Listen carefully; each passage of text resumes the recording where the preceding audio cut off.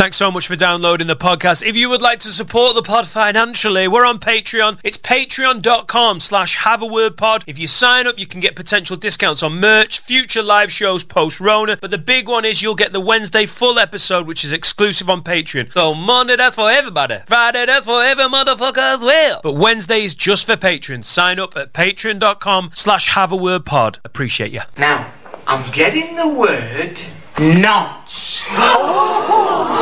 Oh, Jesus. Show me muscle again. Oh, Hercules. Oh, you think darkness is your ally? Who the fuck is that guy? Have you never seen me before? Don't chat to me. I can see fumes coming off your pum-pum look like petrol station. Disgusting! They go by Alan and Dave, Aaron and Dean, Grandad and the Yeti, or even Chanel and Denise. But what's for sure is they are the funniest leads in the podcast game. Don't be a Tory. Down your Tabo Shandy and tell a friend. This is Have a Word.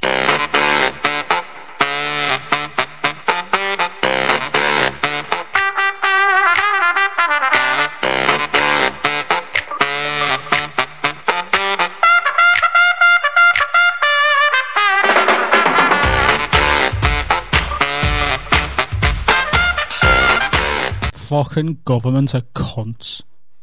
Did you know I just... Yeah. Were you just... Oh, right, okay. You literally just come off your phone. I thought you were just saying it. Well, they're just trying to look after us, Adam. Are they? It's because people like your people can't, you know... They know what your people are like.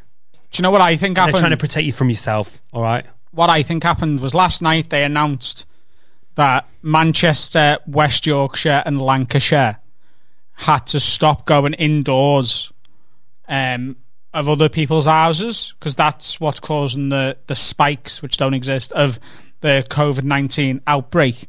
But you could still go to the pub with the same people. Yeah. And I think they thought they would get away with saying that and no one would notice that it was quite clearly targeted at Muslims celebrating Eid. Yeah, but why can't Muslims just go to the pub and celebrate Eid? I've said this for years.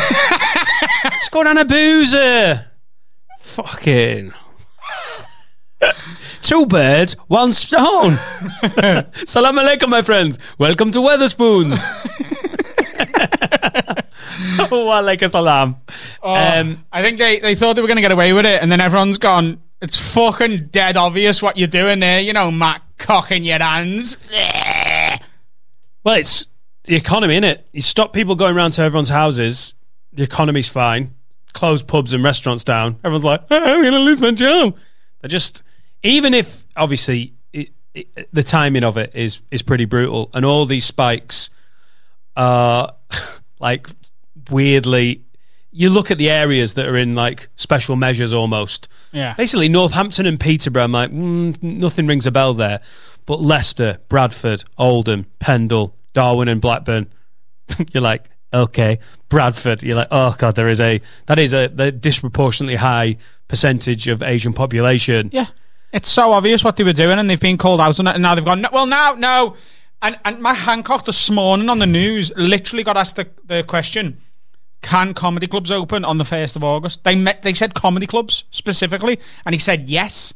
And then 2 hours later, it's too dangerous. What's happened in that 2 hours? He's a fucking baby-faced cunt, and I hate him, and I'll be glad when he's dead. Him and Jamie Oliver, both of them. Wow, Jamie Oliver taking some fucking heat. Yeah, I just don't like him, and it was just the forefront of my head. I don't wish death on many people, but... you know, we don't really do politics loads on this, but... No, but this doesn't feel like politics. I feel like literally my mental health this week has been all right. I've felt quite good, and Jade's noticed it in me. Jade's been like, you seem so much back to yourself. And I was like, it's because I know I've got 9 days of gigs at Hot Water Comedy Club, starting on the 1st of August, ending on the 9th. And I knew I was going back. Starting tomorrow, I was back at Hot Water Comedy Club doing what I love. And now, a day before it's meant to happen, Hot Water, by the way, please support them when they open back up. They spent so much money getting the club COVID safe, making sure the whole venue was adhering to the social distancing measures, and, you know, one way in, one way out, making sure all the seating, like, they've got the bookings for the whole weekend. They've gone, right, that group sits there. full seating plans for every show, doing 3 shows a day, making sure they've got enough time to clean the whole venue, hiring extra staff who they've now got to sack, and then they've given them 2 weeks to get ready for it, which wasn't long enough. They fucking managed to do it, and it's not just them. It's every other comedy club in the country that was about to open has gone, right, this is the 2 weeks we've got to sort this place out and make sure we're making it safe for our customers and our comedians to come back. And they spend all that money, put all that effort in, and a day before the government go, oh no, you can't do it now. It's just fucking infuriating. Make a fucking decision and fucking stick to it. If we're in lockdown, then let's wait till the virus is gone. Stop doing this half-assed bullshit. You're trying to save lives at the expense of the economy, and then you go, oh, hang on, no, the economy's more important, so we'll save the economy at the expense of lives, and now it's back to we need to save lives and fuck the economy. Pick a fucking approach. Do what New Zealand did and go, right, fuck the economy for a bit. Let's make sure this virus goes away. And now New Zealand's back open, and they haven't had a fucking virus case apart from 2 British people who arrived from Britain, surprisingly. It's a joke. Do one thing or the other, but this fucking halfway house between trying to manage the virus and manage the economy, it's never going to work. The virus is going to be here until there's a vaccine, and you're going to be opening and closing businesses. And when businesses don't know what they're doing and who they need to hire and whether they're going to be open tomorrow, there's not going to be anything left. There's not going to be any small shops left, independent shops. There's not going to be any comedy clubs. Pubs are going to shut for good, and they're going to be turned into a fucking Subway or a Pizza Hut. But they're going to close, hang on, not just to play devil's advocate, but they are trying to get these things open. But I know that it sounds like it's all over the shop and they're deciding on the fly, but they are trying to get them open. But there has always been ifs, buts and maybes about these openings. If they err on the side of caution, they'd still be closed till November, January, like we initially thought they would be. And then they're definitely going bust, aren't they? No, absolutely not. No? No. So I've spoke to people who... Because they're getting insurance. The cost of opening a venue is massively higher than just having an empty venue. That's why, like, when people have still got the lease on a place, you'll see, like, a pub or, like, an old restaurant will just be empty for a few months because the people who own it might want to reopen it again rather than sell it on. Yeah. Because it's not that expensive to, like, it is expensive. To mothball it. To just let's just leave that for a bit. So if they went to all these places now and went, look, we need to make a decision and you can't open till November. And in November, you can open. And then if it gets to September and it looks like that needs to be pushed back, do it. But you can't give people 24 hours notice. No, it's ridiculous. It's a fucking joke. And I appreciate them trying to get everything open. Like we were all surprised, and like it was a nice surprise that gigs were being. I mean, initially we thought it was going to be in July, didn't we? But like August was still 3 months more than you expected. It's still like a surprise. It's the hope that kills you, though, isn't it? To change tact. It's like when your team's a day before 3-0 down and you get a goal and you're like, oh, it might happen now. Like, and then you get beat 6-1. I feel it's so easy to go, oh, the fucking government are such dickheads. But when you're making up policy on the fly and announcing things at night, in the middle of the night, and like you said, 2 hours after something's been decided, it's a shit show, isn't it? It's just infuriating, and it's messing with people's heads. I'm going to be pissed off now for a week because I know I should be at work. I know I should be doing the gig. And if a week ago they hadn't gone, yeah, you can all open on the 1st of August, everything's going fine, then it would be nowhere near as bad. You can't keep telling people they can go back to work and then they can't, and it's infuriating. They need to make a decision, put a fucking date on it. And they can't. That's not how viruses work. But you can put a date on it and then a few weeks in advance go, that might need to be pushed back. 24 hours is just not. You can't. I know the New Zealand, like, it's different. There's like 4 million of them and they're in the corner of like the world. We're a different like nation, size of economy, size of country. Like London is a huge international hub. The government have had a more difficult job. I sound like I'm back in the Tories, but it's not a case of like, right, we have set this date and we'll just set that date for later on and we'll stick to it, because they They have to be able to change things. And all of these stages were clearly mapped out like this will happen if the infection rate is down, if it's acceptable. So we all knew there could be some fluctuation. You put 24 hours. How is it a day before they're opening? And I've got a venue owner messaging me going, I want to ring you and tell you what's happened, but I'm literally that upset. I'm close to tears. It's not even that it's a day before. It's the fact that on this day, on the news this morning, they said, no, they can't open. Jess at the Frog and Bucket, like last night, overnight, she put on Facebook and was like, look, really sorry, we can't open. Then she contacted her MP. I think it was the mayor of Manchester, actually, Andy Burnham. She spoke to Andy Burnham and was like, can comedy clubs open? He was like, yeah, you can. She was given reassurances by Manchester's mayor this morning. The fucking health secretary was on Good Morning Britain or BBC, whatever. He was on fucking Sutton. And this morning literally said comedy clubs can open. What's changed in 2 hours?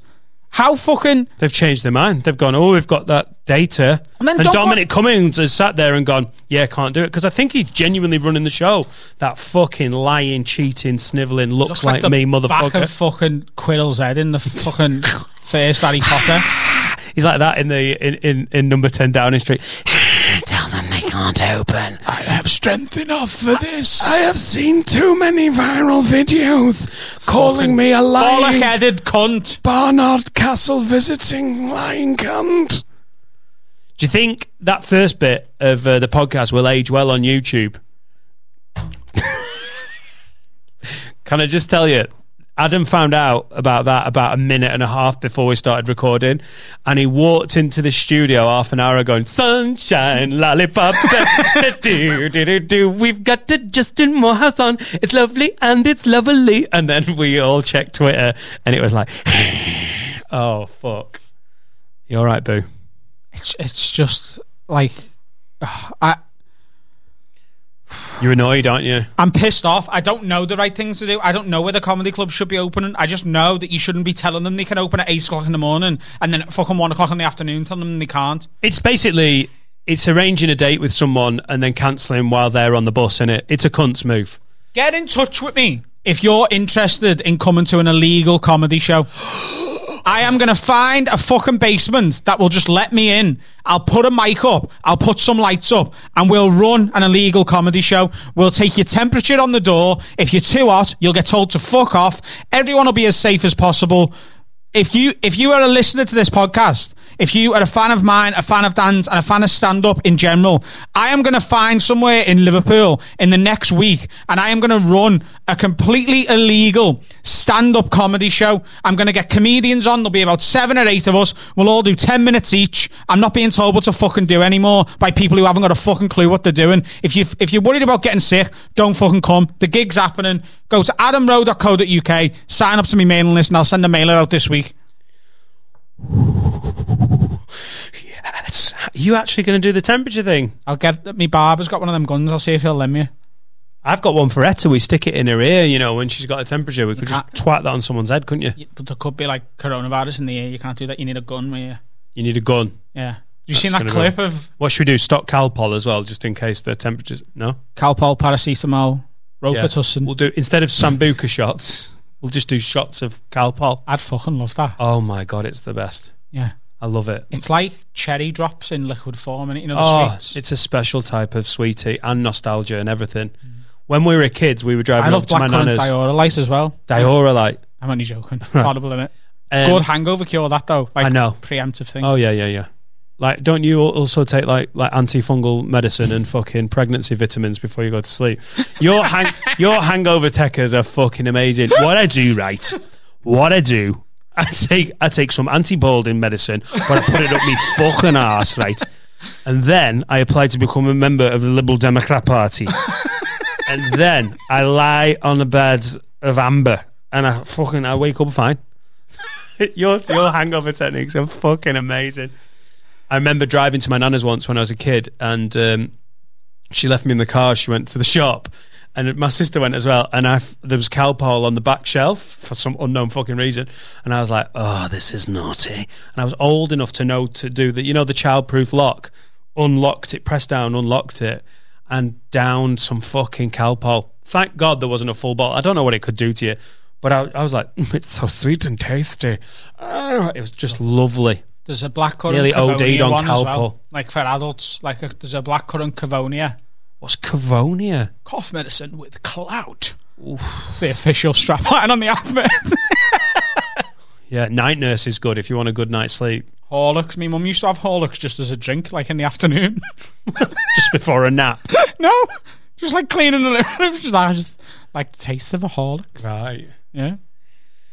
Fancy a drink as well. I'm going to have a drink all tonight. that. I'm going to have a drink tonight at that conference we're attending. Yeah. What illegal gig wise? Looking forward to that conference. Illegal gig wise, can I DJ? Yeah. Because I just heard illegal, and then you said gig, and I was like, rave! I wanted to be like, illegal rave! There's been some illegal raves in Liverpool. Really? In the woods and that, yeah. Yeah, I used to go to those free parties. We used to call them free parties. Yeah, but I think as once you label something illegal as an organizer, you're sort of asking for trouble. Free parties, like la la la. It's like the Nazis. You know, Adolf Hitler's Nazi. They were like the National Socialist Party. That's what they called themselves. They were like, we're the National Socialist Party. And honestly, on the face of it, if you're being naive, you're like, well, I like the country and socialism's for everybody. Hey! But when you're like, you're the Nazi, you're like, man, that doesn't sound good. So they were like free parties. So you'd go clubbing, and it was always, I was seeing a girl called Faye, who's from near Leeds, and it'd be like, yeah, you're right, where are you going afterwards? We'd be like clubbing in Leeds. There's a free party near Gaisley. And he'd be like, right, well, that sounds medieval. We'd get a fucking taxi to some like back of a leisure centre and then into the woods, and there'd just be 25 bellends sat on the jackets, high as fuck, no drugs. One bellend would have like a 5-litre cider bottle, and you'd regret all your life choices. So it sounds really edgy, like, we're going to a free party. Where? In the woods. The fucking busies don't know. Yeah, man, we're just living our lives. 2 hours later, you're coming down, you're freezing your tits off in West Yorkshire. It's just not as crazy as it feels like it's going to be. Like, illegal rave? There's no toilets. The woods is a toilet, though, isn't it? Like, but that's a dangerous game to play, innit? You've got drugs in your system. You need the toilet. How far from the like base camp do you go? 100 yards. I'm the dickhead who'd be on pills in a field in West Yorkshire, in the woods in West Yorkshire, go for a shit and get lost. Like 100 yards away. I just... you stay within earshot of the... what you don't want to do is go so far you end up closer to a different rave. Then you end up back there and you're like, I know none of these people. It's basically like you've accidentally reenacted like prehistoric life. Huh? You're not from our tribe. No, I am from other tribe. But we're Hard House. Oh. Was that your impression of prehistoric man? We're Was there a prehistoric man? Minimal techno. What? Is man prehistoric? No. That's Yeah. No. What? There's no prehistoric man. No, of course there is. There's nearly all man is prehistoric. Let's have a look. Do you know what prehistoric means? It means recorded history. What the fuck has just popped up on your laptop? You've never really had a laptop up before, but I can see it's going to be interesting. Why did gay porn just pop up on your laptop? Because before we started recording the episode, I put gay porn on it so that when you popped up, yeah, just make you laugh. But just what freaked me out is when you pulled up that picture that quick, I was like, holy shit, you have fast internet. And also, mate, prehistoric man was doing a lot of gay blowjobs. Stop! Oh mate, come on, is that what you googled and gay porn came? Oh my god. Oh my god. Oh, Michael Jordan and Scottie Pippen. I am. That's like the uncut version of like. Whoa. Do you know when you see gay porn, you almost want it to be, this is do you know what borderline I googled? offences. Do you want to see what I googled? What do you think I googled? Honestly, that cannot be social distanced. That is, can I just explain it? Massive, right, okay. Massive like gay porn, right. That's a man kissing another man's bum and they're really big men. I don't know. He's still got his sunglasses on. Oh mate, black guys love wearing sunglasses in porn. Cool as fuck. That is an aggressive position, isn't it? Oh yeah, prehistoric man. Yeah, it's just whatever, like before recorded history. Yeah. Like, is that what prehistoric means? So what did we said it? Yeah, prehistory. Yeah. Yeah. I mean, that doesn't exist, does it really? No. I know what you mean. You mean existence of all time. Yeah. No, before time didn't exist. So this is before records began. Yeah, before there's any recorded history. So how do we know what he looked like? What do you mean? Well, if it wasn't recorded, how do we know what he looked like? What you mean? That's they found a skull. That's like a Neolithic man, and they've regenerated it using technology. But if they found the skull, then it's part of history, isn't it? A skull's not history. Is it not? No, it's of fucking bones of a dead person. We're talking like, on this date in AD 6500 or something, old Jeff the Great of fucking. So is Jesus Eritrea. prehistoric now? No, Jesus is part of history. Because it's quite famously been written down, all that stuff. I don't know if you know. A lot of people still into that. It goes 50 Shades, the Bible, Harry Potter. So hang on, your Uncle Jeff, is he prehistory? No, because you'd met him. Right, how are we jumping between? I want to come back to gay porn. What are we talking about prehistoric man for? Do you know what? When you get two big dudes rimming each other up on a screen, that's going to break my concentration. It really is. That was so much. Just a sensory overload for you. But I honestly thought it was prehistoric man for a bit. I was like, fucking, how did we ever get to this point if that's what everyone was doing to them? I think, honestly, with prehistoric man, I don't think homophobia would have existed. When they were just like, there's no rules, was there? I think it probably got a bit physical in places. And I think if Uggabug was a big dude and had been like, doing a lot of upper body, I think he could basically do what he wanted to most people in his. Do you reckon there was prehistoric trans people? I do not know and choose not to pontificate. I've decided not to ask those. I don't know. Why? And you want to talk about it? I went talking about prehistoric gay guys. Yeah, so the next logical step from there is trans people, isn't it? LGBT. Right. Look at you. And then after that, you've got the Q, which is quarry workers.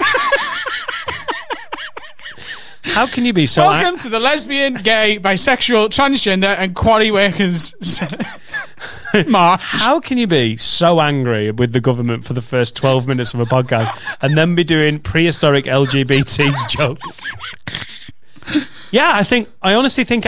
I know it sounds ridiculous, and I think prehistoric man was way more like, listen, I'm massive, you're small, I'm going to do what I want. I think it was probably... There was a lot of bullying. I think there was probably it was a bit rapey. Yeah, they used to fucking bash them over the head with a big stick and then bum them, didn't they? Yeah, I think what's happened there is you've thought of cartoons that you've seen as a child of like bung. But I don't think it was a million miles away from Captain that. Caveman. But was there a caveman that just came out and he was like Captain Caveman, Captain that cave? Because the women wore like like the saber-tooth tiger skins, they wore them as like a bra and knicker set. I've seen it on loads of stuff. Did do that? You've not seen the Flintstones? And then maybe one day Ugbug was like just got an extra, like, found his own squirrel, skinned it, and then just put it over his boobs and was like, no Ugbug, Ugbugetta. And they was just he was the first trans or gay. No, trans, yeah. So you do think, but I know I'm not painting a great history of prehistoric man out there. I honestly don't think sexuality was a big thing. I think basically the biggest dude just bang what he want, and I don't know if you were going to be able to stop him. Yeah, and I think like prison, innit? Prehistoric man was just prison. I think for everyone was in prison. I wonder if it was a bit like like the gorilla pack. There's one dude. So the prehistoric man have like pet dinosaurs. I honestly think we're traversing potentially quite an interesting point, but the fact is we're both morons and we can't keep concentrating on something. What are you genuinely asking me? No, you're not. Don't be silly. What do you mean? Are you genuinely asking me about dinosaurs? Did he have like a T-Rex? What, they rode into town? Nah, I'm joking. I am joking. But I think it would have been very like, I'm the biggest dude. Unless you can kill me, I'm banging all the women. And you, Steve. Because the pterodactyl was alive closer to this time now than it was to the T-Rex. Oh my God. Dinosaurs were around he's doing for fucking time, mate. He's doing dinosaur facts. What did they get done? Fuck all.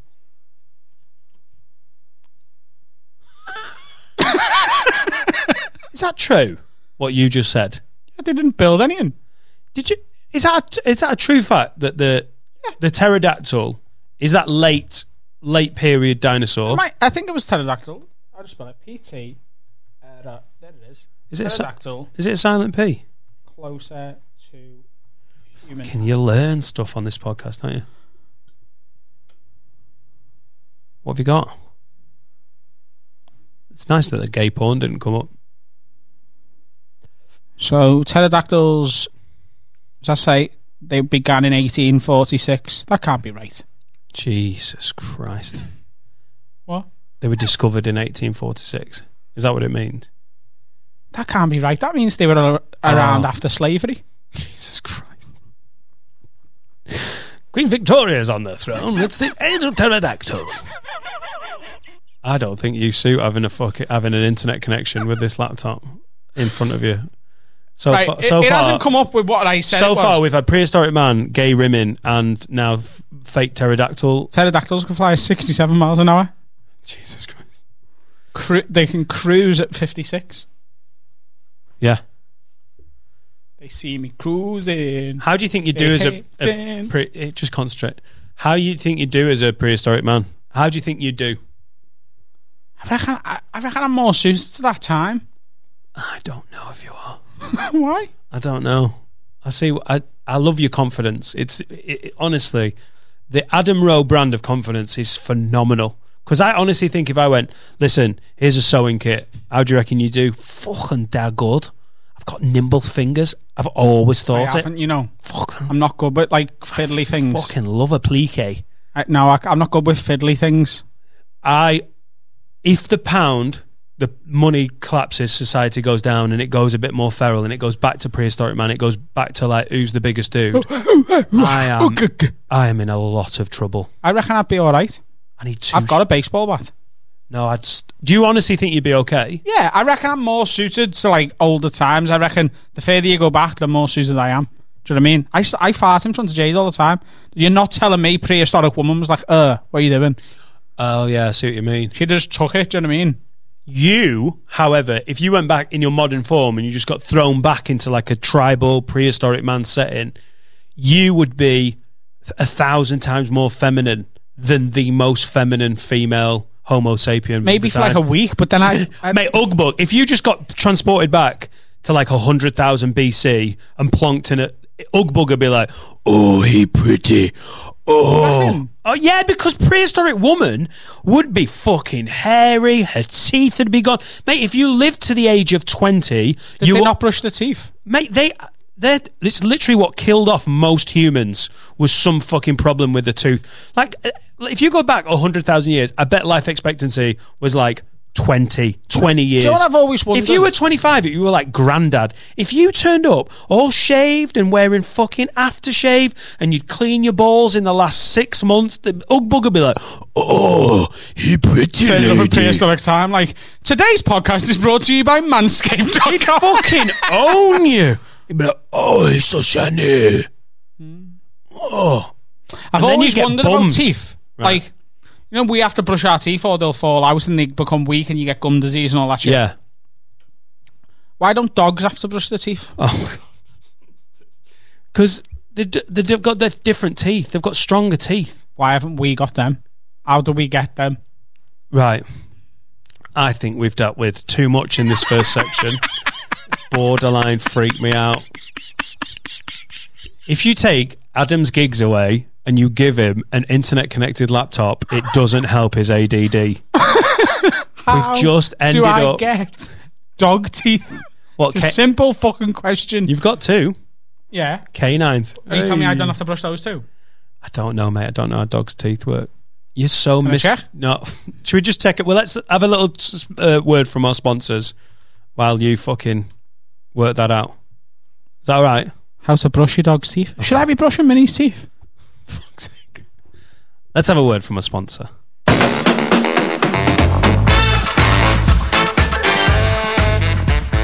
So we've got a brand new sponsor today, guys. It is Manscaped. These are the best in men's below-the-belt grooming, and Manscaped offers precision-engineered tools for your family jewels. Manscaped just launched in the UK. We've gone years without using the right tools over here. They've been massive in America for a while, and you can be one of the first men in the country to experience this stuff. At the amount of times I have nicked around my pub area, then gone for a shower and it stings like fuck, is exactly why Manscaped has redesigned the electric trimmer. The Manscaped engineering team has perfected the greatest ball hair trimmer ever created and just released the new and improved Lawnmower 3.0. The third lawnmower, and it features a cutting-edge ceramic blade to reduce manscaping accidents. No more nicking those balls. When I say this is premium, I mean it. It's the best razor I've ever used. The battery lasts an hour and a half. The water-resistant technology allows you to groom in the shower. One of the coolest features is the LED light, which illuminates grooming areas for a closer and more precise trimming. You get a little torch on your balls. They've also upgraded to a 7,000 RPM motor with the quiet stroke trademark technology. And let's not forget about the charging stand. That looks boss, the charging stand. It looks nice, not that ugly, not going to make your bathroom look all non-fancy. I know you've just had it done up because it's been locked down and that. If you're listening to me speak right now, I want you to experience it firsthand for yourself. Let's get that bush to touch clean. Let's get the balls to the gooch all tidy and shiny. And you can get 20% off because you listen to this amazing podcast and free shipping. You get that with the code WORD at manscaped.com. So go to manscaped.com and apply the code WORD. That's WORD when you check out, and your balls are going to be thanking you. Get 20% off and free shipping with the code WORD at manscaped.com. 2 mics, 2 lids, and a lot of time on their hands. This is Have a Word. Before we crack on with this bit, lads, I just want to say, any Liverpool fans listening, we don't do much footy stuff on the pod, as you know, but got this amazing Alison Becker top from sent to me free from an account on Instagram called @LFCJürgen. Go and check him out and buy some stuff off him. He's a dead nice lad. And he sent me a free t-shirt. So there you go. Fucking champions of England, lads! And if you are listening to the podcast and not watching it, still go to Instagram.com/LFCJürgen. He's got loads of stuff. He's a dead sound lad. Just want to give him a little plug. What are we doing now, Dan? Got some follow-up. We've got some questions and some follow-up. Have we? Well, that's good. Lewis Rolfe says, all right, lads, been listening since day one, but this is first time I felt compelled to write in. Just been listening to episode 77 where Adam was talking about Amy from his primary school having no arsehole. I found out it wasn't Amy, it was Kira. That's honestly not pertinent. Okay, sorry. It's not, is it, though? I mean, the bum hole is more important than the name. Do you not think? There's no context to have a word. Yeah. I mean, that's just... She could be called anything. She ain't got a bum hole. she could be called Princess fucking whatever, but Princess Consuela Banana Hammock. Consuela Banana Hammock? Did you get that reference? No. Friends? Not watch Friends? Oh, shit. I've not watched it as much as you. Oh, you fucking pube. Just got into Bob's Burgers. I've heard it's good. Oh, my God. It's really good. It's funny. And my daughter loves it. I'm literally sat watching something good with my daughter. She's like, I want to watch Bob's Burgers. I'm like, fucking I do. And it's Comedy Central seem to have Friends still all the time, Bob's Burgers, and I'm not sure they play anything else. That seems to be their like staple, like, we're going to throw this out. Oh, Fresh Off the Boat as well. There seems to be a lot of adverts. That's always my argument. Like, in comedy, there's like a sneer towards Friends, isn't there? Like, it's like uncool to say you like Friends. Have you ever noticed that? Or do you not notice it because you don't talk about it? We've talked about it on the pod before, haven't we? Have we? Yeah. That's always my argument is, until you've written a sitcom, which 20 years after it's cancelled, or ends, it wasn't cancelled, was it? They decided not to do it anymore. 20 years later, it's still on the number one comedy channel in the world for 12 hours a day, then shut the fuck up. Yeah. It's like anything that's popular, though. It's like Michael McIntyre, and everyone's like, I don't like Michael McIntyre. He's like, yeah, but he still lives in a house bigger than your fucking high school. And let's see you follow him, and then... But I will say this. I think the Friends dislike, if you come to someone my age, I'm 39, sort of grew up on Friends. Yeah, like all through my teenage years, that was the thing. And I've gone back and done Seinfeld, but I was watched Seinfeld. I was a baby when Seinfeld was out, and it wasn't on any British TV channels. Like, it wasn't on Channel 4, like the same as it was with Friends. Seinfeld, going back, Seinfeld is excellent. It's such a good watch, and I think maybe without Seinfeld there wouldn't be Friends as it was. I think there's definitely a sort of similarity. You can see it, and without Friends there wouldn't be How I Met Your Mother. How I Met Your Mother was literally like, apparently they're in like the executive lounge of whatever the TV channel was. They were like, right, Friends is ending and I want our channel to make the new one, so we want 5 or 6 friends. It's all about them, an ensemble cast, and it's mainly set in their apartment or 2 apartments and a public place. So they went for a bar instead of a coffee house, and they literally went. And there's so many similarities. Like I watch both of them. I'm such a shit sitcom whore. Like, for a comedian who's obsessed with comedy the way I am and dead sneery about stand up, and I know what I like, and this is good and that shit. You're a 2 pints of lager and a packet of crisps. I love it, just an open goal tap-in of a sitcom.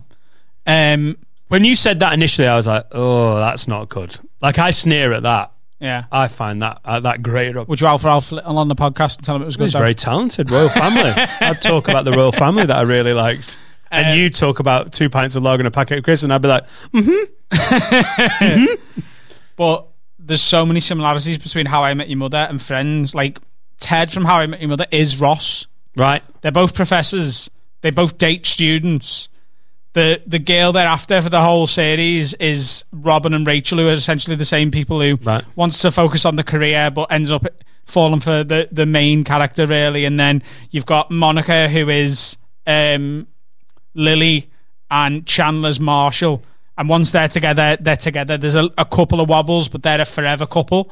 And then you've got Barney, who is literally just Joey, just a Lothario who shags multiple women and never really wants to commit until he really falls in love with Rachel/Robin. And then they didn't put Phoebe in it because she was always boring. I mean, there's a reason why How I Met Your Mother isn't ever going to be held up as one of the all-time greats, is it? If it's basically a rebadge. Yeah, it is. But it's like The Office and Parks and Rec. The Office was groundbreaking when it was brought out over here. The documentary style sitcom, like turned into camera, little interviews with camera, like it was a documentary. And apparently they were like, right, what we're going to do, we need to do something like a spin-off. And that's when Parks and Rec was made by a different studio, by a different TV station. But if you watch Parks and Rec, you're like, yeah, this is the fucking Office, except it's set in Pawnee, Indiana, and it's under the guise of being Parks and Rec, but it's all the same. And with those sitcoms, they need you to suspend disbelief, because they're just like, it's just a fucking laugh, mate. Yeah. It's like in Parks and Rec, there's a character who's in the first season, there was a hole built and someone's a nurse and her boyfriend's falling in it. So they keep visiting them because they're like threatening legal action. And by series 3, that nurse and that boyfriend both work at the Parks and Rec department. And they're just like, the city council need a nursery advisor role. And they're like, oh, you're perfect for it. And Chris Pratt is the guy. He ends up working up. It's just, they're not trying to make it realistic. It's just like, oh, shut up, you meth. It's just a fucking TV show. Yeah, it's all good fun. What about the one with the... Why I'm blanking on the name. How have we gone from the history of sitcoms from someone hasn't got a bumhole? We'll get back to it. How I Met Your Bumhole. We're so bad for this, you know. You're particularly bad today. Fuck off. No, you're on one today. I think it's because our cage has been rattled, and you'll deal with I can see it in you. You're like enjoying yourself and angry, and then funny and anger, and then fucking gay porn on the laptop. There's a lot going on. If you drink tonight, no, don't go. Where you going? Where you going on the internet? What you doing? I googled bumming, but nothing's come up. Why has a child come up as bumming? There's a picture of a child. There is. On Google, it's the first image. They're all like pretend bumming. I wanted some real stuff to... What's the one with the four geeks and the hot girl? Why have I blanked on that? What? what's the sitcom that's like? Oh, Big Bang Theory. I mean, massively popular. You're like, have you seen that YouTube video? I've watched it. I've watched. Laura liked it when we met. She was like, "Have you ever?" And I was a bit snobby about it. I was like, "Yeah." But the YouTube where there's no laughter, there's no canned laughter. The laughter off. I watched that, and you're like, yeah, it's just light-hearted. It's meant to be for people who are just like, I can't be arsed thinking about stuff. My complaint with these things is they're loved by people who only love them and can't be arsed with any more like difficult reading in terms of what they watch. They're like, no, I really like Parks and Rec, and Big Bang Theory is amazing. What about something like Curb Your Enthusiasm? Don't like it. It's just depressing. It's just weird. You're like, yeah, that's why fans of those shows get criticized, because it is very, very easy watching. It isn't totally realistic. The characters are caricatures. They're like, they're not real. Yeah. But people are like, I like it. That's what I like. That when me and Bondi lived together for a bit, he was like, we should write a sitcom, and I was like, right, okay. Well, I've never written a sitcom or done any writing. I've done UK club comedy for 15 years, so it's a mistake for to think I'm an expert on comedy. He's just as much an expert on sitcoms as me, and he was like, no, but it'd be good while we're living together, we should do something. And then he was like, right, this is my idea. Yeah, it's like a sitcom set in a games workshop, right? Like, because it's not been done. And then, right, one of the characters is like a really geeky guy, and he's dead into the games workshop. And then one of the guys is like a cool Asian guy, and he's like not even bothered, but he just works there. And then the manager's I can already, in my head, I can see you pitching this to the BBC and them going, that's really good for our diversity, actually. and then he was like, and then there's a girl that works there, and she's hot, but she doesn't really care about it, and everyone fancies her. And the manager is slightly older, and he used to be into Games Workshop, but like now he's not bothered about it. And I was like, Bondi, without like ripping off you've a swapped sitcom, physics for... You've literally come up. How have you managed to do that? You've basically gone. It's exactly what we were talking about on the Patreon episode. We were talking about formulaic comedy, and we were talking about Lee Evans. Even though it's a different joke, you've sort of seen the joke before. That sitcom he's managed to come up with this, and he was like, no, but it's original because no one's ever done it. And you're like, it's not fucking original. It's like Big Bang Theory. It's a Big Bang Theory. It's the It crowd. It's all of those sitcom ideas, and essentially what you're doing is got a character, but it's like an idea of a person. It's not a real person, and that type of like TV comedy just makes me feel a bit meh. I'm like, what? It's, and then you watch Fleabag.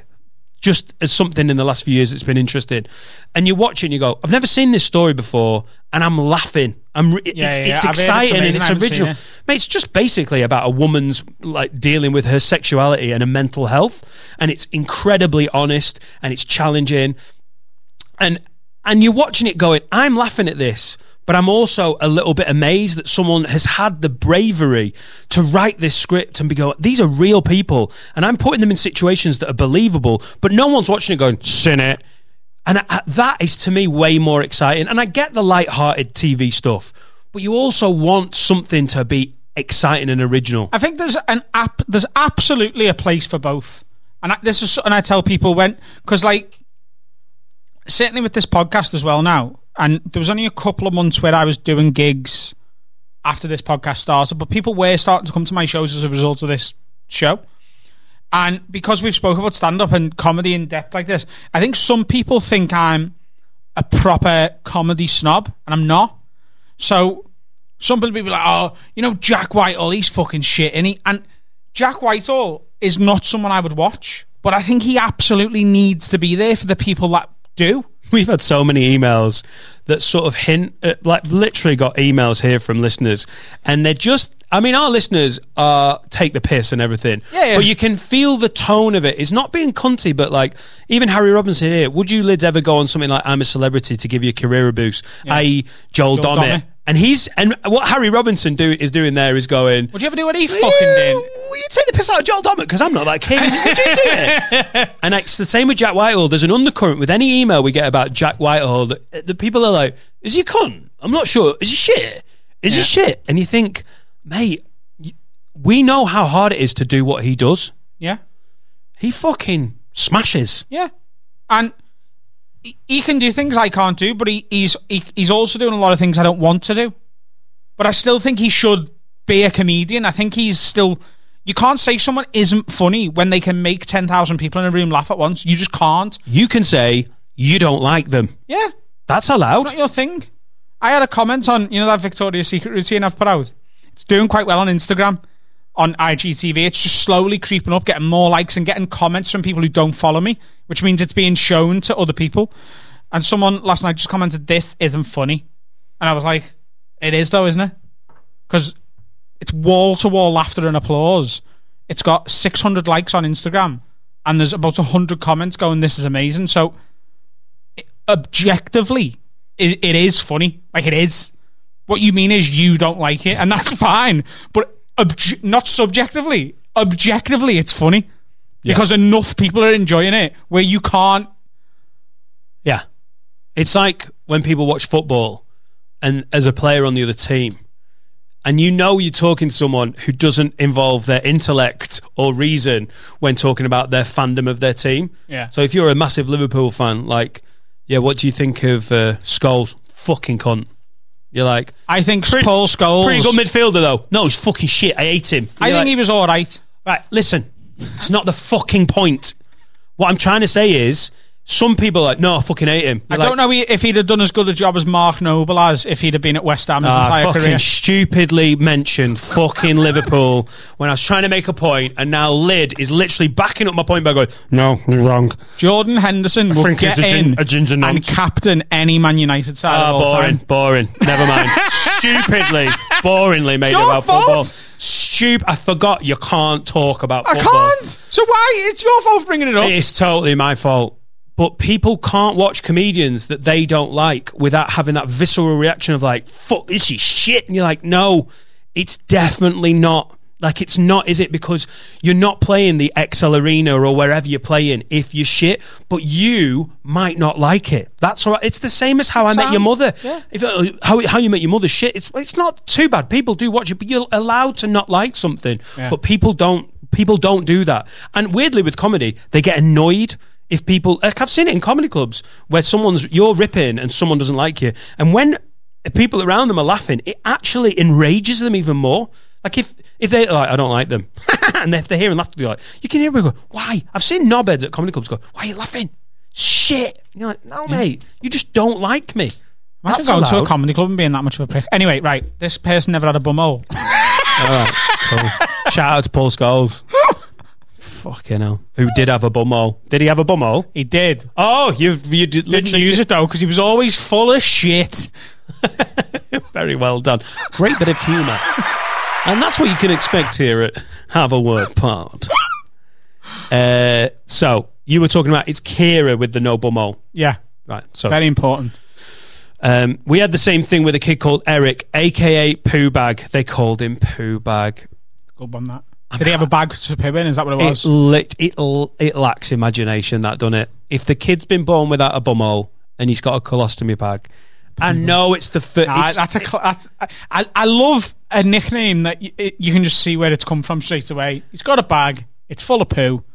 He's Poo Bag. That's really is the 2 pints of lager and a packet of crisps. Like, that's the lowest hanging fruit. If you've got a gig with a colostomy, there must be a nickname one up from there. Like, that would be, you'd be a bit more inventive. School nicknames are always like that. It's always very basic. He's got a thigh in his eyelid, thigh-eye. Yeah, well, that was quite creative on your account, wasn't it? No. I had a massive forehead. I just got called Slaphead. Yeah. But then one of the kids in the older years called me Moomin. And that's funny as fuck. Everyone was like, great shout. You should never have told our listeners that. Right. The worst was when I got called Danger Mouse. That took off, that really took off. And you know the worst thing is when you're getting shtick, right? When you're getting, because I had big ears, right? I got called Danger Mouse and I could see it. Danger Mouse? Oh. Fucking hell. I would like one of our listeners to create some Danger Mouse artwork using Dan's face as soon as possible. Thank you very much. It's not going to be hard. Just stick my eyes on Danger Mouse and you've got it. One of you's made a joke about Amy being plumbed in. This was literally the case with Eric. He had a weird hole in his stomach and that was connected to a little bag he strapped to him. His colostomy bag. But kids called him his poo bag, hence the nickname. Mate, Lewis, I can't believe you just explained the nickname poo bag about a kid with a colostomy bag. I'm just so glad he got in touch because you didn't fucking believe me the other day, did you? No, I didn't. I thought you'd like weirdly remembered some poo bag related fucking childhood memory. Exactly. So he was pretty sound about it and used to crack on with the jokes and that. He used to do this thing where in class he'd let his bag off. He'd just unscrew the valve a bit and let out a rancid. He'd let out a smell and just sit there laughing because he was used to it. Because you never bothered about your own smell. That's like a fucking superpower. That's not just a fart. That's like a fucking shit goblin fart. Yeah, and it's poo that's probably been sat there for a while, isn't it? Or this is genius. When he was playing footy, if you were marking him, he'd just let his valve go a little bit, so he fucking stunk. How can you play footy with a bag of shit on your back? Mate, Poo Bags was a mean fucking winger, apparently. Not wing, you've got to be central, haven't you, if you've got a Poo Bag. He's got to be like a defensive midfielder. He can't be moving much. He's just the pivot, isn't he? Yeah, he's doing Lee Cattermole a bit. Instead of breaking people's legs. He can't slide tackle because imagine ripping the bag. You don't need to. You just let the Poo Bag off. Someone's coming to the ball and they're like, ah. And they just give up playing football. And you hoof it. The logistics of playing footy with a bag of poo on your back, I just don't. Anyway, thank you, Lewis. That was really good. No, thank you, Lewis, from me. Because now he knows that I wasn't talking shit with the other day. The girl without a bumhole. And Carl. I've been trying to convince Carl that I was telling the truth about this. My best mate for about 10 fucking years. And he always bursts out laughing and calls me a knobhead. And I've now got corroborating evidence. Corroborating? Been watching The Good Wife again. Can we have a quick question? Because I want to know your answer on this. Talking about you putting stuff out. Let's do a question. Then we'll have an advert, and then we're going to be back with our second guest. Oh, we need to get some lunch in, have a little sit down.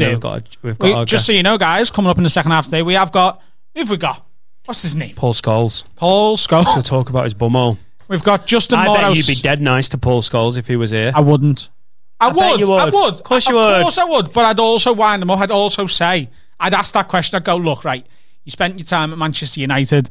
Obviously, very fortunate to do so. Do you think you would have been any better than Mark Noble if you spent your whole career at West Ham? I would absolutely do that. Of course I would. Yeah. I'd love to fucking do that. He's going to go, no, I think you're right, Adam. Good point. Isn't it? Because he's going to say yes. I'd just like to wind him up a bit. Mate, I'd fucking love to get to the point where we've got footballers on this. Zinedine Zidane was asked, what's it like to be the best footballer in the world? And he said, ask Paul Scholes. Yeah. Yeah? I felt like that was a really good point until it all came out of my mouth and you went... In my head, I was like... Well, honestly, why are we listening to Zinedine Zidane? As I was saying it, I was like, you've got him on the ropes here, Dan. And you just literally... I completely fucking collapsed then. You just went, not bad. I was like, oh yeah, sure, sorry. We've got Justin Moorhouse coming up, haven't we, in the second half? Yeah, we have. If you don't know who Justin Moorhouse is, started Phoenix Night, started live at the Apollo, going to be in the studio. But first, a question. Wayne Taylor Vickery says, are you going to do a comedy special again? And Dan, have you got any plans to do a special? So your special, Club Comic, was released right in the middle of the pandemic.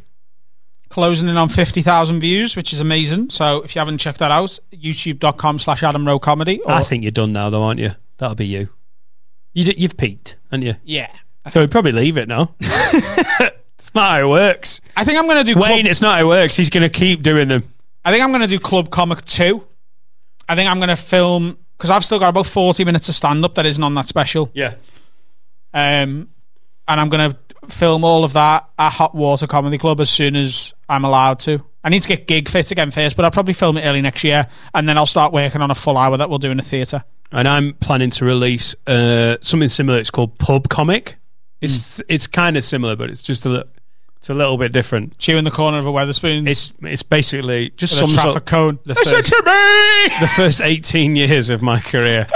I'm just going to get a camera crew to follow me for a week of depressing midweek gigs in Swinton, Greater Manchester. I would like to do something. I have got plans afoot. It's amazing how the game has changed since even 10 years ago when you were starting out. there was so many less comedians, and you just, in your head, you were like, you get really good on the circuit, you become a headliner, you go to Edinburgh, someone goes, you're good for TV. And if it doesn't happen, you're fucked. And now there's so much more options in terms of self-promotion, developing your own stuff, like what you've done with Club Comic. And I'm still like, I think I'm better than most comics in the country, especially the ones my age and above.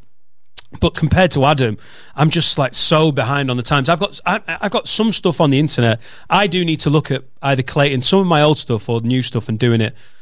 But it's amazing how it's changed. Yeah, I'd love to do it in like with Have a Word and do it properly. Well, I think we're going to do. I think the next special I put together will be using our equipment, our cameras, our forthcoming staff and stuff, and it will be a Have a Word production. Like we've spoke about this between ourselves, and I think we've sort of hinted at it on the podcast before, but we don't intend for Have a Word now to stop at this podcast. We want it to grow and grow into a podcast network with other podcasts that are produced by us, and we want to be made by us.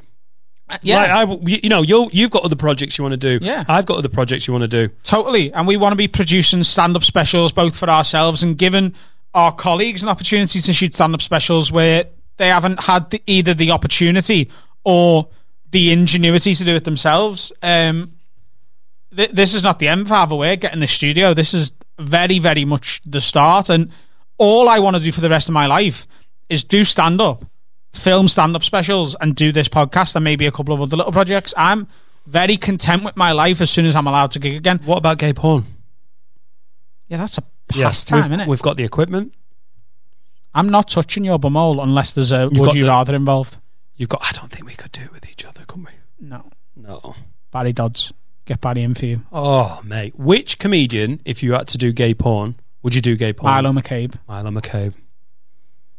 He is beautiful, isn't he? We were gigging away, and either Milo McCabe or Quincy. Oh, big black guy. Is that because of the porn you've just been watching? He's got long hair. Right. We were gigging away, Milo, me, Kai Humphries, brilliant comedians. We did an Alps trip, and we got there, and the Australian wife of the guy whose fucking chalet we were staying in was literally sat there over dinner. She'd gone quiet. This is how good looking Milo is. We're all talking, we're all having a laugh, and then I noticed that she'd gone very quiet, and she was just staring, full of half a bottle of wine, and in the middle of someone talking, just went, "You're very attractive, you know? You could be a male model." Mate, in the middle of dinner, literally talking across her husband, who was having a conversation, who was fucking paying us, feeding us, putting us up, basically went, "Jesus Christ, I'd fuck you right here." And everyone just went, "Okay." And Milo's so good looking. He wasn't shocked. He'd be like, "Yeah, this happens every 3 days." I was like, I nearly went, "Madam, put your flaps away." He can fucking dance as well, Milo, you know. I've been on a night out with Milo and he's all like... no. What's his thing? You know, I hate it. I've been out with good-looking comedians always make me suspicious. Jimmy McGee's good looking, very good comedian, very fucking good looking. We went out drinking once after a gig in Cardiff, out in the club, everyone's having a great time. He was sweating like a fucking summertime nonce, and it really made me happy. I was like, yes, God, yes, you've made him funny, interesting, good looking, but he sweats like a fucking pedo. I was so happy. Now then, lads, I want to tell you about Trans Alloy Wheels Limited. Alloy wheel refurbishments, car bodywork and customisation services in Leeds and throughout West Yorkshire. Basically, these guys can sort your wheels out. And if you listen to this thinking, well, I'm not like a boy racer, I'm not that bothered about my car. Mate, I drive a Volvo. And after the fucking Rona, I'm going to these guys at Trans Alloy Wheels Limited when I'm gigging in Yorkshire, and I'm going to get them to sort out the alloys that are all scuffed up and fucked on my Volvo V40. So even if you've got a sensible dadmobile or you've inherited your nana's banger, soup up the wheels, get them sorted. If you park like a bell end, get them tidied up, make them look smarter. Go the full hog, get them jazzed up, get them glitzy, get them gold. Just live your life through your alloy wheels. They can add value to your car and make it look fucking smart. They use the same techniques as the biggest car manufacturers, and they offer powder coating, diamond cutting, painting, new tyres, acid stripping and shot blasting, tyre fitting and removal. They do car body repairs, and they have a pickup and delivery service. They also do insurance work. These guys have got amazing reviews online. Come and get your wheels souped up, changed and refurbished. And this is the best bit. All Have a Word listeners will receive 25% off everything. I'm getting my saving. These guys are amazing. Trans Alloy Wheels Limited. Get them on Facebook, Insta, online, the lot. Nice one, lads. I don't know about you, but I'm feeling triggered. It must be Have a Word with Adam and Dave. So, welcome back to the Have a Word podcast with me, Adam Rowe, and my co-host Dan Nightingale. How are you, Dan? Hi. Thanks for having me on, Adam. I'm really glad to be here on a platform to talk about the issues, transgender rights, and sweaty... Why? What? It's 20 seconds in and you've already been a knobhead. Hey, we're about 80 episodes in and I've been a knobhead on everyone. Oh, Justin Moorhouse is here! Justin Moorhouse is here. Talking about sweating... It is warm though, isn't it? Fucking it is warm. It's been warm today, but I've been in the car most of the day, and then have you got aircon? Of course I have. I think this is 1985. I think he's got a Ford Escort. Yeah. Never talk about anything around Justin's money. He gets a bit like, shut the fuck up. I'm a working class lad, done good. I am. Yeah, but that doesn't mean he can't have aircon in his car. Who hasn't got aircon in the car? Like, who hasn't? I don't know. My dad has been on the dole for like 10 years and he's got aircon in his car. Saz? Have you got aircon in your car? Yeah, I really want to not have aircon just to sort of win this argument. I don't even know if I'd be winning. I'd be sweating constantly. Yeah. Mate, I would fucking weep if I didn't have cruise control anymore. That's how Tory I've become recently. You know, now, whenever I think about getting a new car, all I care about is what it's like inside. Yeah. What if it's got CarPlay? It's got to have CarPlay now. Yeah, I'm not messing about without having Spotify just there and Waze just there and everything just there. What's CarPlay? When you say CarPlay, is that like a fancy Bluetooth? Oh, hang on. Here we are. Do you not know what CarPlay is? This is like this is like a fucking Champions League footballer having a conversation with a fucking League One. You know, when Nike sends you the really nice football books, like, you don't have to get them from JJ Sports. No, the Apple CarPlay. Right. So you plug it. So you get in your car, you plug it in, or on the newer models now, it just does it on Wi-Fi, Bluetooth. Yeah. And it mirrors your phone onto the car's display. Right. So it's got a series of apps on there. Oh, that's right, nice. No, yeah. I do know what you're talking about now. Yeah. But you haven't got it. No. Right. I've just bought a second-hand Kia Sportage. Got 2010. How old is it? It's 2017. I'm sure it's got it on it. You just never found it. No. The dash is not that fancy. Like it's still got a CD player on it. Right. But 2017. Yeah, it's mad, isn't it? That's but like your 2017 is like your answer phone message. Oh, did you get that before? Yeah, that joke. Like, have you heard his answer phone message? No. I haven't changed. It goes. Well, he always picks the phone up to you, Dan. He always picks the phone up. Can I guess what it is that makes it really 2017? Because he says it's 2017. Oh, right. Goes, I thought he was going to do a Brexit bit in his answer phone. Leave me a message, and I'll try and 52% of me might get back to you. Hey! And he says it goes the person who, and he cuts in then and goes, sorry, it's 2017. Who's leaving a message anyway? Oh, you've dated your answer phone message. I say text me, it's 2017, as if I'm listening to your answer phone message. Oh, it's like talking to the past, isn't it? Yeah. Amazing. I recorded it in 2017 and I haven't felt the need to go back and do a new one. I only got a smartphone in 2015. My daughter's answer phone message, she just goes, hi, it's my name, because I'm not going to tell you her name. She goes, hi, it's my name. Leave me a message. I'm not going to ring you back. And every time I hear it, I'm like, you're not getting any pocket money. You're fucking there. Shit. I'll just shout up the stairs. Do you leave voice messages generally?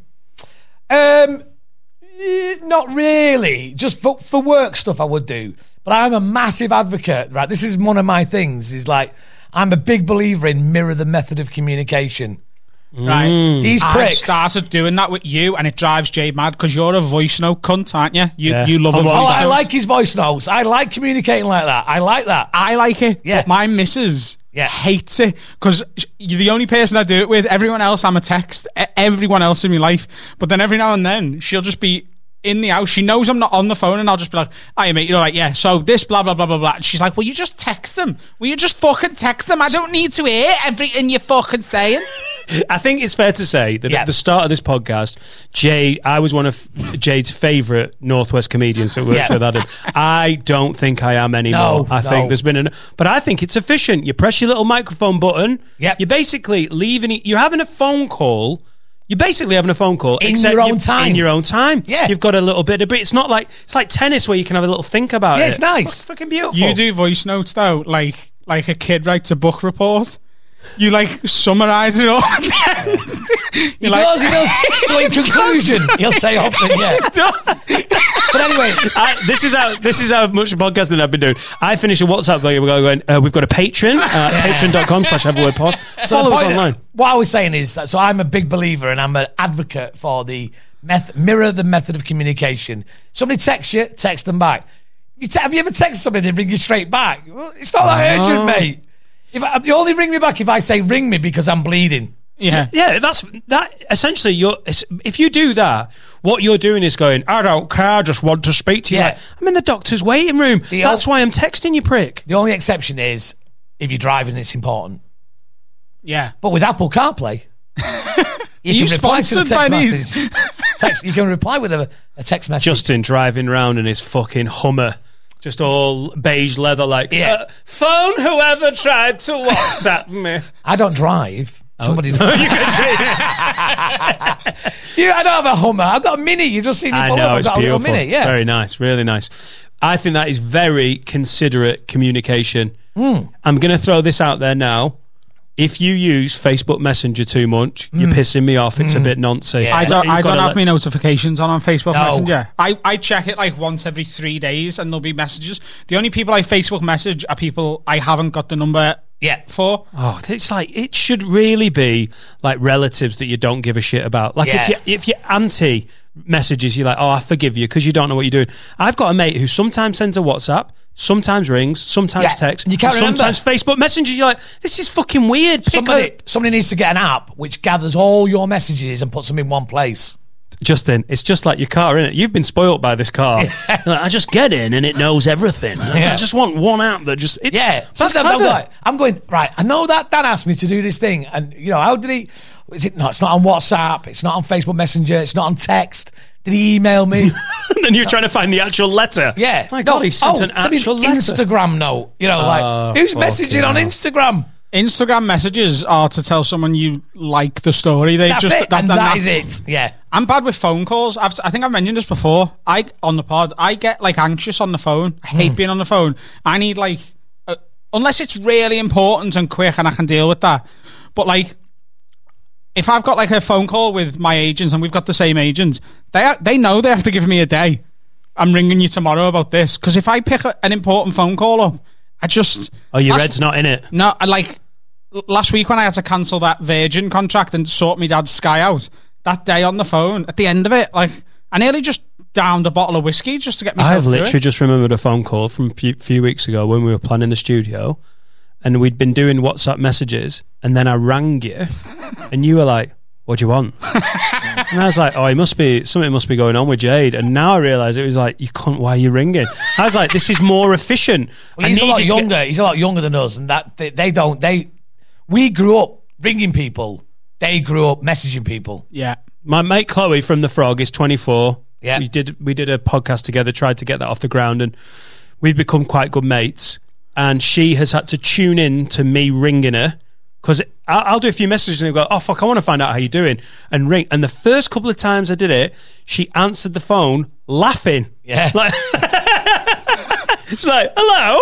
Yeah, I was like, you all right? She's like, what are you doing? Yeah, yeah. I was like, I'm ringing you. You can ring on me a if phone. you text me to let me know you're going to ring me. Oh, yeah, but that's you being a bit weird about it. Yeah. As much as I love you, that is a bit weird. We'll put this out as a poll on the Twitter. I reckon most people under the age of 35 will agree with me. You better let me know when you're ringing me.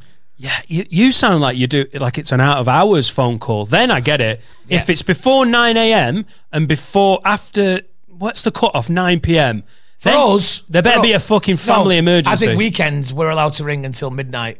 Comedians. Only a comic, though. Yeah. Imagine ringing your best mate who's not a comic at 10 past 11. Like, you all right, mate? I'm driving back from fucking Leeds. Like, I don't give a shit. You know the worst calls I get? My brother, right, who's a bit younger than me, and he's not like me. He likes rugby, right? My brother... Says it all. Says it all. Sums it up. And he'll get pissed on a Saturday afternoon at the rugby with the lads, and then he'll ring me at like 6:30, 7 o'clock to like have a like, why don't you ever fucking ring me? Oh. Why don't you love me? Why are we not tight? I go, because you're the kind of bellend that rings me when I'm on my way to start my working week. Yeah. Do you know what I mean? I'm in the dressing room of a comedy club. Yeah. And you're like, I just don't think you've been there for me enough. Yeah. I love you though, you know. I keep getting you tickets to the rugby. You never come with me. But he rings me like 6:30 and I'll just go, not got time for this now. Why? Because I'm on my way to work.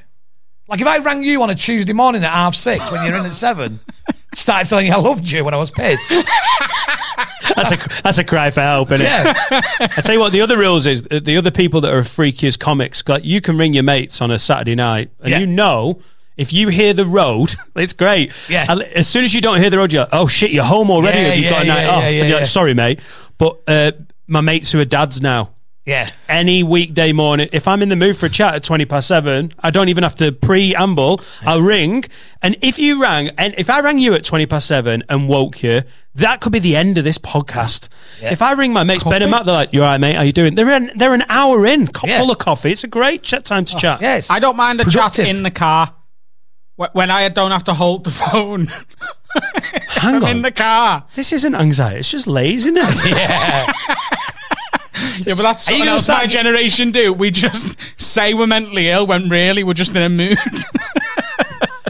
Fucking, I did not appreciate my generation there, Justin. Yeah. Well, he lumped you in with each other as if he's a lot younger than us. I'd take that. I'm taking it, yeah. I'd take that. You are young. Yeah. How old are you? 50.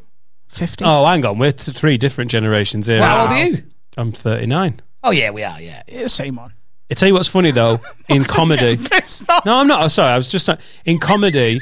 We've talked about this before. How age just goes out of the window. It's who you start with. But that's almost like a soft spot. Yeah. But really, who you can be proper mates with, and who you sound with, and who you respect. It's all about what you can do in a gig. Yeah. Like you're 50. I'm 40. He's not even 30. But if you can smash and you can close and you are shit up, you're like, yeah, you're all right. You could be 60 and shit, and I'd be like, this guy's a fucking shit. I was talking to somebody the other day about comedians, and I was talking to somebody who's not a comedian about somebody. Yeah. Okay, good. I like we're pulling punches. Yeah, and no, it's that phrase where they go, have you seen Barry Chuckles' work? You go, yeah. They go, is he funny? And they go, he's a nice lad. It's brilliant. It's the biggest insult in comedy. Yeah. If you get asked if someone is all right, is he all right? What's he like? Yeah. He's a nice lad. Yeah, he's a really nice guy. And all the best comedians are cunts as well. Yeah, he's dead sound. He's dead sound. And then it's the pause, and then I'm not sure. Yeah, I won't book him. But he's all right for middles. Yeah.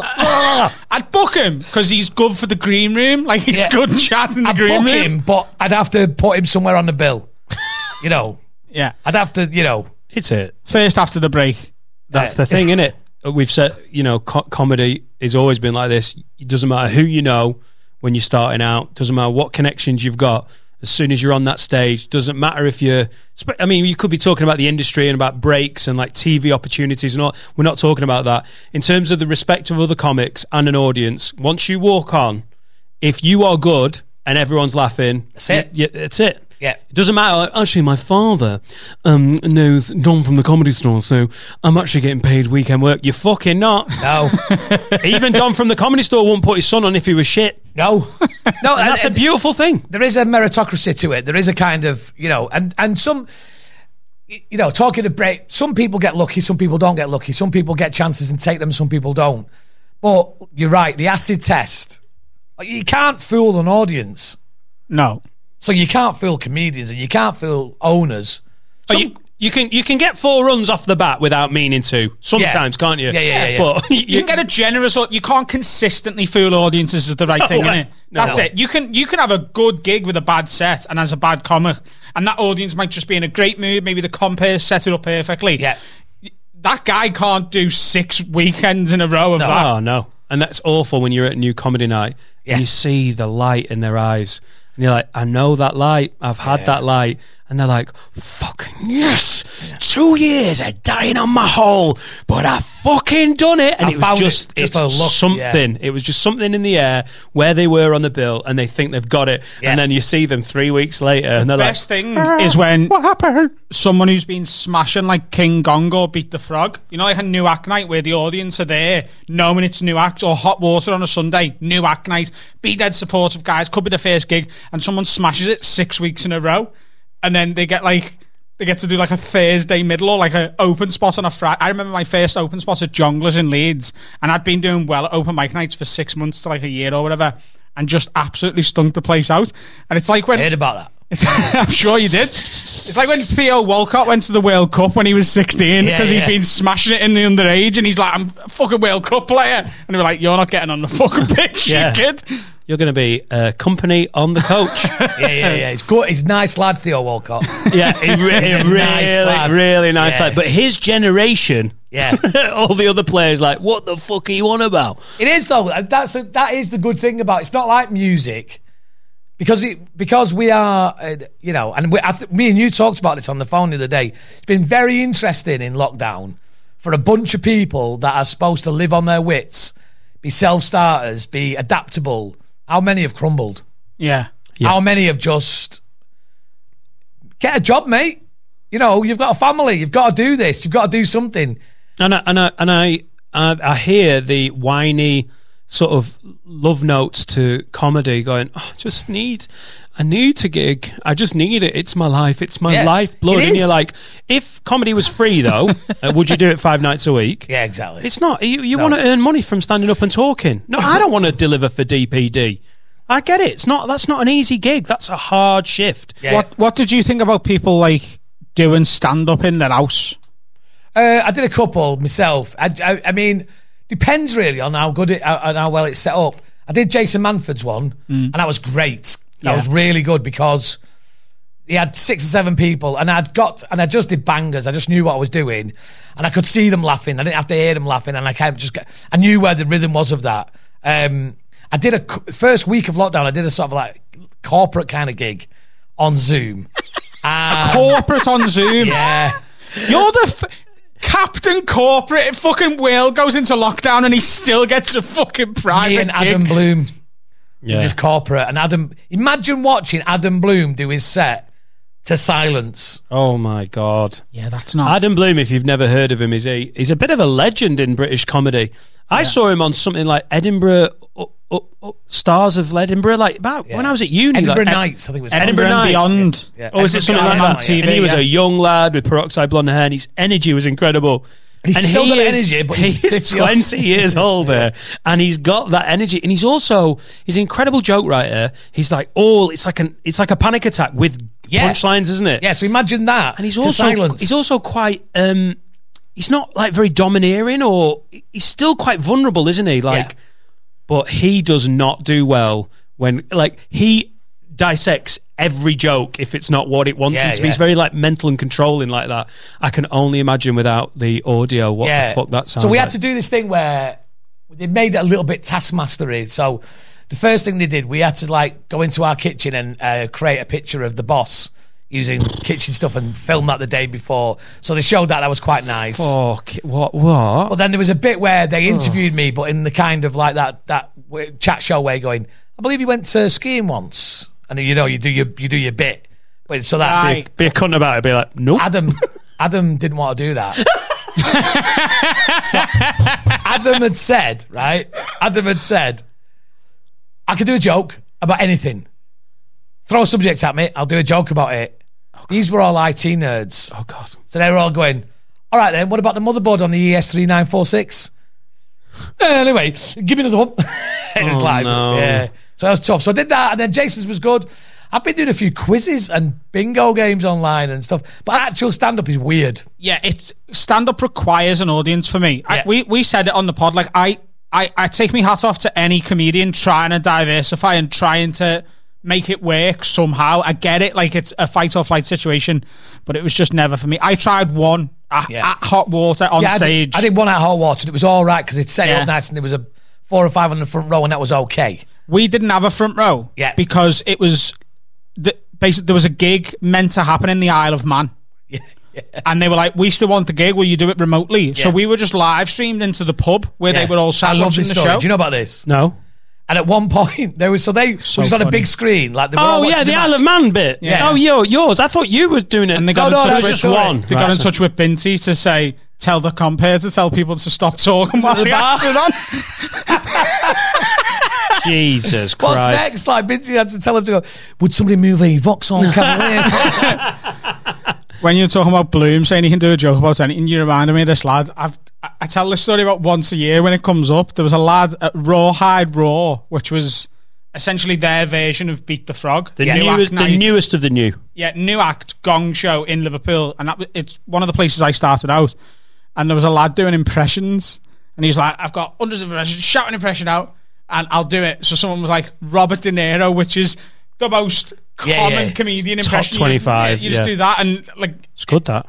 Oh, God, good, isn't it? Yeah. Do the voice as well. There you go. Like you look like you're having a stroke or coming. Justin, towards the end of this episode, if you want to set Adam some impression challenges, just have a little, just muse on that. He is very good. I'll do them now if you want. No, at 2. I have to find them. He's got 2.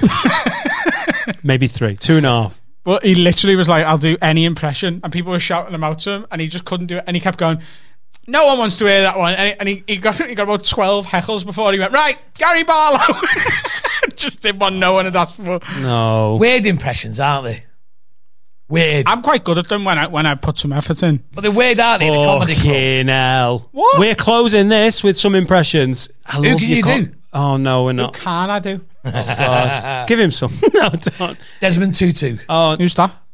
Oh, well, God. actually, his Mandela's pretty good, and I know that's not the same person, but it's near enough.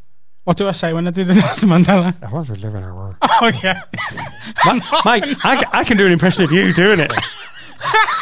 That was my impression of you doing the impression of Nelson Mandela. Oh no, it's pressure now. Oh, he just did his eyes like. Yeah. That's when he gets really into the character. His eyes roll. Winnie, come back here. I want to live in a world where man. What's happened? What? Fucking what's happened to Nelson? I was laughing because of you. Right, come on, be serious. Not just comedy, this podcast. Take a breath. Well, do that voice. You do it. You do the impression of me doing it. I want to live in a world where a man and a woman can live together. That is so Chinese. It's gone Chinese, that. I want to live in a world where a man. It's a bit like, Phil Nickel when he does The Only Gay Eskimo. And he goes, and the adults from Charlie Brown. Look, I think that one's quite good. What else have I done? Bane? Oh, you think darkness is a lie. That sounds a little bit like Nelson Mandela. But I don't know if it's the heat. yeah. But you fucking... Christopher Walken. Oh, no. Yeah, go on, let's do he's off piece now. This is a big one. Now. Is that it? Can do Nessa from Gavin and Stacey. Oh, no, he can't. Go on. Go on. Oh! One word impression. He's a one syllable, to be fair. Yeah. Oh, Justin, give us a break, will you? I'm trying my best over here. Have you seen the nutty... You'll edit this bit, won't you? No, this is the best bit. The Nutty Professor. Yeah. Right. When Eddie Murphy plays the mum of the family. Yeah. This is good. This is his fucking closer. It's not even... Come on. Hercules. No, it's good. It is pretty good. Can you do any? When I was little, I used to do 2 impressions, and my mum would come back from the pub and bring people round and get me to come downstairs and do them. First gig? Stand on the table and do them. Oh my God. What were they? In my pyjamas. It's borderline child abuse, but it's also the start of a successful Both career. of them were from the north of Ireland. but they were from very different ends of not the political spectrum, but the entertainment spectrum. Okay. So the first one I did was the father of a colleague of ours. Roy Walker. No. Jimmy Cricket. Mulgs' dad. I got a letter from your mother. Come here and there's more. Okay, I remember you. I've had my teeth taken out in a gas fire put in. You'll not recognise the house when you come home because we've moved. That's nice. When I was little, it was all right. How did you make the first bit about a letter sound like something to do with the Troubles then? I got a letter from you, bro. Yeah. It sounded like a really effeminate IRA. Was Reverend Ian Paisley. Northern Ireland will never succumb to the violence of the IRA. Why can you only do Northern Irish impression? I don't know. It's not very good. What kind of kid can do an Ian Paisley impression? The kind of kid that was obsessed with the news when I was a kid. I of a period between 1978 and 1985. I can tell you about the Yorkshire Ripper. I can tell you about Jeffrey Bamber. I was a paper boy and I used to read all the papers. I loved the news when I was a kid. I want to see your fucking parents' mates in the pub. Come back to ours. Our Justin, right? He does a great Ian Paisley. If you want to know anything about the rapes in Yorkshire, he's fucking well up on it, mate. I would honestly. I know and there's no footage. And I love light entertainment as well. There's no. All right, no. I did it for a reason. I would love to see a kid on a coffee table at fucking 10 p.m. on a night. Yeah. Hey, we'll tell you about the rapes on their name. Yeah. Unbelievable. Never. And all the parents go, give me some money. So a bit French gig. Yeah. Bucket speech. It's free to get on and it's not free to get out. Get down. That's what he shouted downstairs. Fucking hell. So that's the two impressions he used to do. Fucking political satire from a 6-year-old. Come here. And there's more. How old were you? Like 6? No, a bit old, about 15, 16. Oh, okay. No, I was probably about 10, 11, 12, something like that. Oh, right, okay. Oh, that's less weird than a 5-year-old just doing before, yeah. 10. Jimmy Cricket is our friend Kate Mulgrew, who's a brilliant comedian.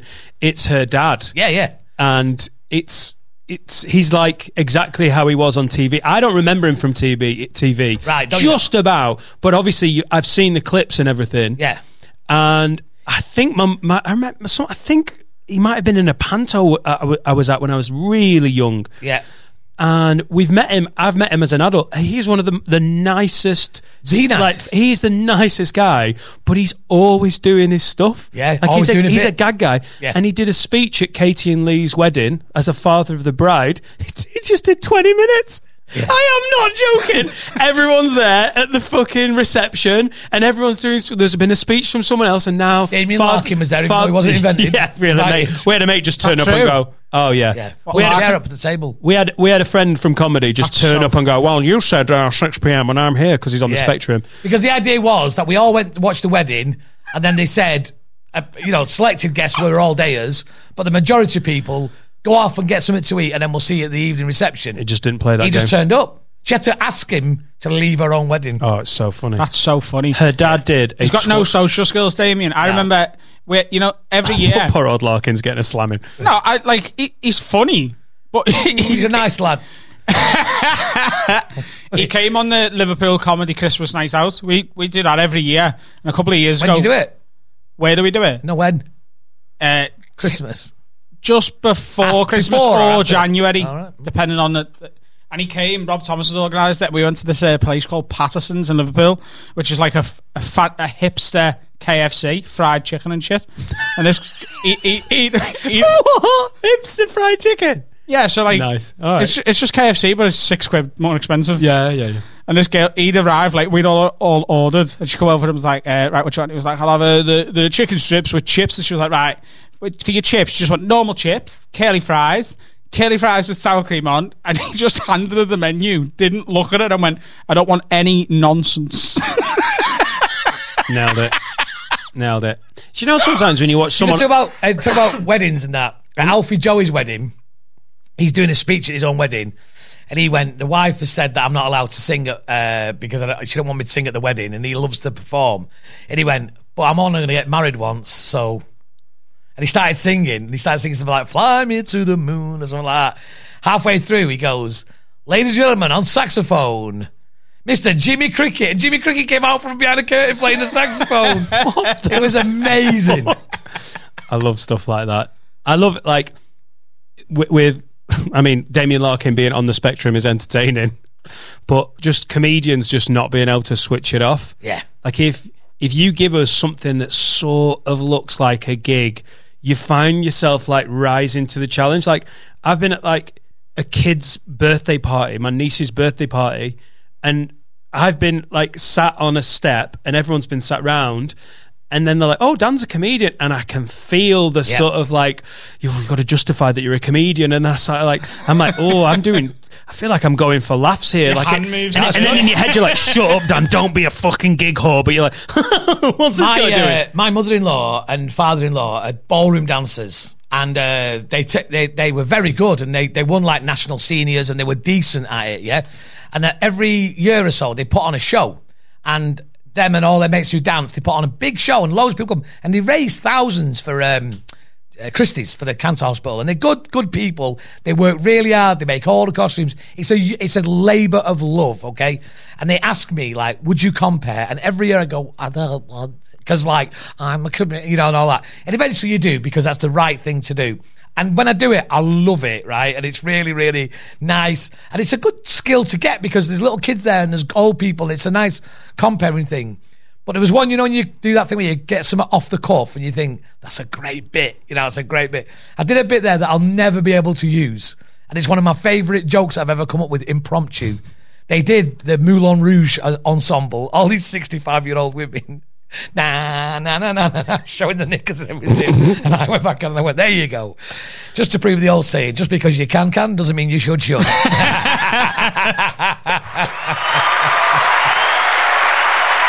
hard not to. It's so hard not to, and you've got that instinct of just make it funny, just make it funny. It's awkward in a green room sometimes, though, isn't it? When you just, as comics, just having, like, comic banter, green room chat, talk, and just getting it out. Yeah. And then a comic decides, Freddie's bad for that. I know we slag him sometimes, but he does it all the time. You'll be having a good little chat, and he's silent for like 2.5 minutes just listening, and then you just hear him go, "It's like," and it's that tone, and I go, shut up. When he gets an analogy wrong, he fucking crashes it into the ground, and you're like, mate, that was not necessary. That's like a swan going into a river, but with its wings behind its head. He did a bit of that, Freddie. I love Freddie. He did it. We've been playing a lot of poker online, and he's been doing a little bit of that, because we're on the Zoom chatting. Like, and Jamie Hutchinson will just go, "Freddie, you try to do a bit?" And he goes, "Yeah."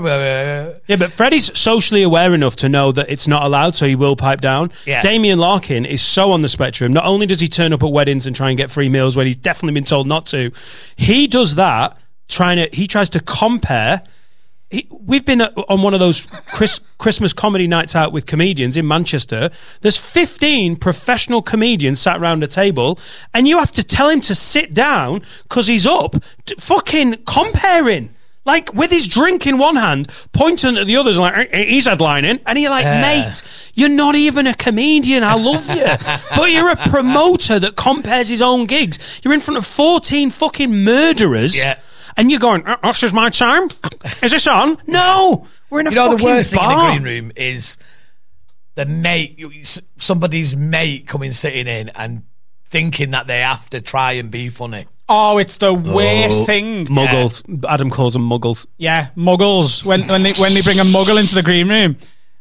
At Christmas, someone we've mentioned on our podcast before, I won't name them because I don't want the person, if they ever listen, to be embarrassed or anything, but someone at Christmas brought their old friend who they used to be in a band with, and he was drunk when they arrived, and he was in the green room. He stayed to play poker with us, and it was just a constant attempt at being funny to 5 comedians and a comedy club owner, and he kept going out for a drink or a ciggy like every 2 minutes, so it was disrupting the game of poker. "Oh, I'm going for another drink, just deal me out of this one, or put me blind in, or whatever." And we're like, ugh.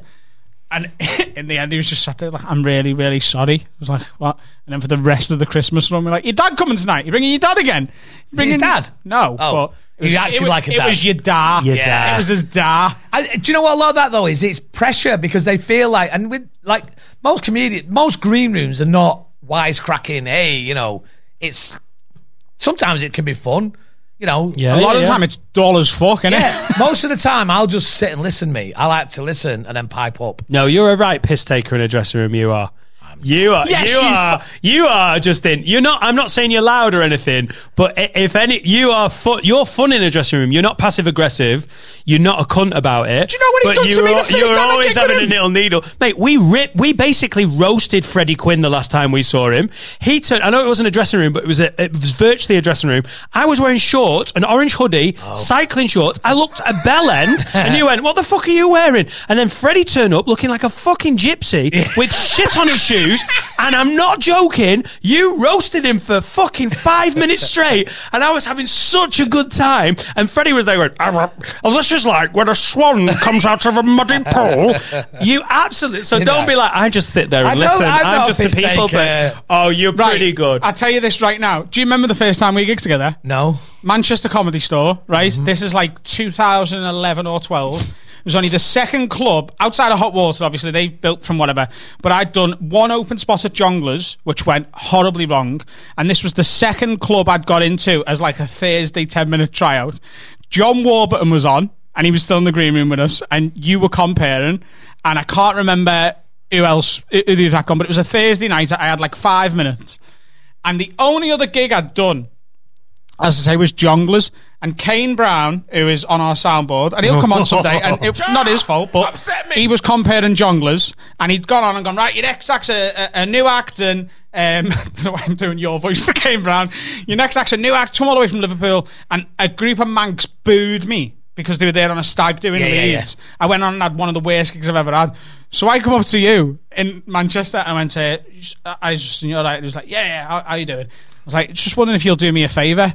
You went, yeah, what is it? And I went, well, when you introduce me, will you just not mention A, that I'm from Liverpool, or B, that I'm a new act, because I've had a bad experience with it. And you, to make John Warburton laugh, went, right, listen, son, I'm the compere of the Comedy Store. You don't fucking tell me how to host this gig. And didn't break eye contact with me at all. And second of all, no, I won't tell him you knew, because that's not the fucking done thing, is it? And he walked away. And then John Warburton, after you'd left, burst out laughing. Was like, he's only taking the piss, you know. And I'm this shaking like a shitting dog, new act, scousing in How did I bring you on? What did I do? I can't remember. I never say new act me when I bring a new act on. No, you're not. I back announce it. Well, you can't say you're not a fucking piss taker in a dressing room. Yeah, you are a bit of a piss taker, Justin. You didn't know that about me. You come on. And this is like, I think all good comics like a bit of piss take. But there are some dressing room. I see some bills on the confirmation. Yeah. If I see certain names, I'm like, this is going to be fucking brutal. You do not want to turn up last. Because if Justin Moorhouse, Mick Ferry, Matt Reed, I see some names, I'm like, oh my God, don't be the last dickhead who turns up. Danny Mac, he sits there like, he's like a fucking praying mantis in like Nike Air Max 1. Oh my God. And you walk in, and you literally, just before they open the door, you're like, breathe in, you'll be fine. But, but and it's fun. But you only do that with people you like. Yeah. Oh, totally. Yeah. You only do that with people you like. It's still fun, and but there is a moment. Take it, and you want it back as well. I love it when people take the piss out of me. I just like to go like that. All right, you've got me. Yeah, I like it. It's fun. Laugh it off. I tell you what I hate is the people like, hey mate, how you doing? You all right? Yeah. Brilliant. I think you're going to be great. And you know they're just one of them cunts that slags everyone off. Yeah. I'd rather, it's always the people who take the piss and have a joke and like rip you in front of your face who are sound. It's those snidey fuckers who are like, I thought you were absolutely brilliant. Let me just finish this tweet real quick. Top. That was just really great. Like, you've done really well there. You should be really happy with that. You know, my favourite thing to do is when somebody comes off after storming it, right? And they walk in, I go, next time. Down, they just go, what? I go, next time. Was it out that? Unlucky. You get him next time. Oh, the worst part is when somebody comes off after rinsing it, and you go, that was brilliant, and they go, it was all right. No, mate, take the compliment. Yeah. Your face morphed into Danny McLaughlin there. Done with it, me. Done with it. It's done. Don't want the footy. Not like the footy anymore. Don't Guys, like comedy. What we're doing, I'm going to have to edit this out. Why? Because you know what he's like. I'm going to make it the fucking clip. Oh, don't. He'll have his first period. He's not going to listen to this. Doesn't even fucking retweet it when he promises he will. Right, well, if you haven't heard of any of them white cisgendered males, please check all of their online Don't let us get onto the fucking women in this game, mate. Mate. You heard it, that. I hope that's the clip.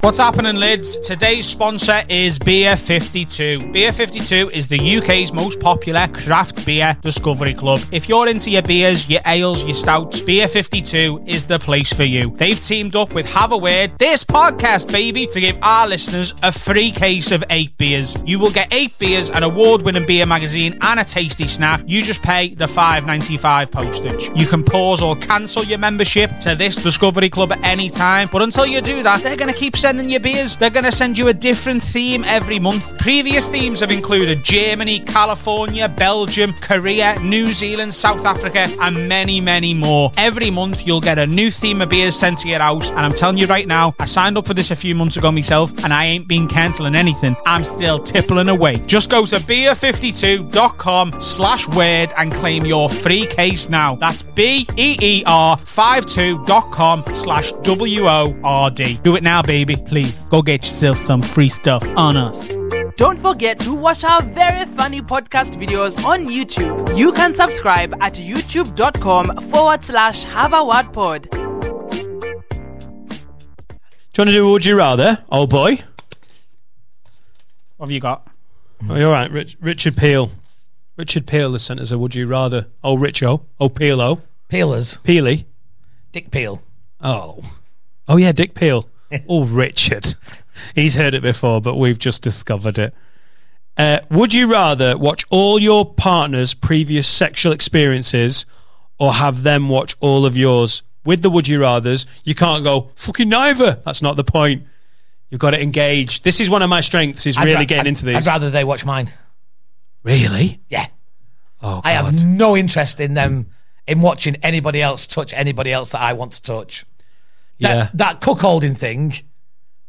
Oh, I could not imagine that. It's very popular, the old cuckold porn, isn't it? Yeah, it's for me, it's just the weirdest thing that what you're saying is I am pathetic. See, I watch it sometimes, but I imagine I'm the guy fucking her. Do you know what I mean? That does not fucking surprise me. Adam's like, watching. I've got you. Adam, you're never going to be the guy that gets asked to come round. I don't know, you know. Adam's got in his a few inboxes that might surprise you. I'm definitely the black guy that's just knocked on the front door. Yeah. I think cuckold porn is one of those really weird new strains. It makes me feel sad. You know why? The actual your men are watching and go, oh my God, that husband, how must he be feeling? I can completely disconnect to that because porn is so naff. And I do this when I'm watching films or period dramas. You know, when they're like clearly doing something that's stressful, the scene. Yeah. And you're meant to be watching it going, oh my God, I can't believe it. There's like a fight in the plaza. But all I think is, fuck me, I bet that was a really hot day's filming in that Spanish square. Yeah. And I'm watching all the extras sweat. You know they're on the 5th take. And I do it with porn. Some bellend has to come in. They've got the male porn star, the female porn star, and the least important knobhead is the fat white dude Jeff, can you come in? Yeah, these are ready. They're prepped to go. Leon is ready to go, so it just is a matter of time. Yeah. So just look fat, fucking pathetic and sad. Actually, you've nailed it. All right, on you go. Just pop yourself on the end of the bed and look tearful. Like, where they've cast them. I'm talking about like Snapchat cuckold porn. Like there's like Snapchat porn where it says like across the screen like, doesn't your girlfriend look good sucking my dick? And I'm like, yeah, that's my video. We're talking about the fully filmed, like there's a guy in the scene, and sometimes the guy with little glasses on going, oh, and they can tell the director's like, Jeff, right now really lean in and look at like, wow, that's a big dick, and they get him like, oh, makes me feel sad. I know, but I feel sad for the dude who's playing the fat. So you're saying you'd be quite happy, well, not quite happy, but your partner seeing everything you've ever done sexually. Yeah, would I rather? That's what I would rather. Right. This is my problem. This sounds really arrogant. Mine would be a longer watch, and I don't think I could put Laura through that because I've been a bit of a little fucking dirtbag in my time. See, I think I would be absolutely horrified, as Justin says, to watch Jade's show reel. It's good, right? Damien Larkin's in it. Like, hello. All right. Is this on? He's got a big dick. He's headlining.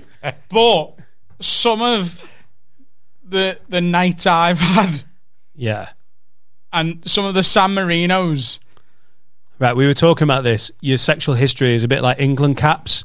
Yeah. And, you start off with like an Albania away and like a San Marino where you knew you shouldn't have scored 8, but you did. And they were like, lads, you've scored so many. I've let you and everything. You can score more if you like. Like that. It's a bit grim. I think if you could get your head round watching your partner get banged, if you could get your head around that, it wouldn't end the relationship. I think Laura would be half an hour into that fucking epic and be like, you did that, you fucking disgusting. Yeah, Why see, did you that's do that? Are exactly there what I'm worried things about. that you have never done with Laura that you've done with other people? Fucking hell. I mean, the answer's yes. Yeah, because you just say no, wouldn't you? He does this all the time. Then he's like, I need to think. Of course there is. My generation needs to think. Yeah. No, I think I might have done. But it might be interesting that she'd say, I saw you do that. You want else to do it? And it might be good for you. I'd just like to have sex again, Justin. Do you know what I mean? We're just at that point So now. there's nothing. You don't think there's anything you done when you were single? No. I think, look, when Laura and I, she listens to the podcast and she recently Who? told me, You've told me you've pissed on someone in the shower. Oh, for God's sake!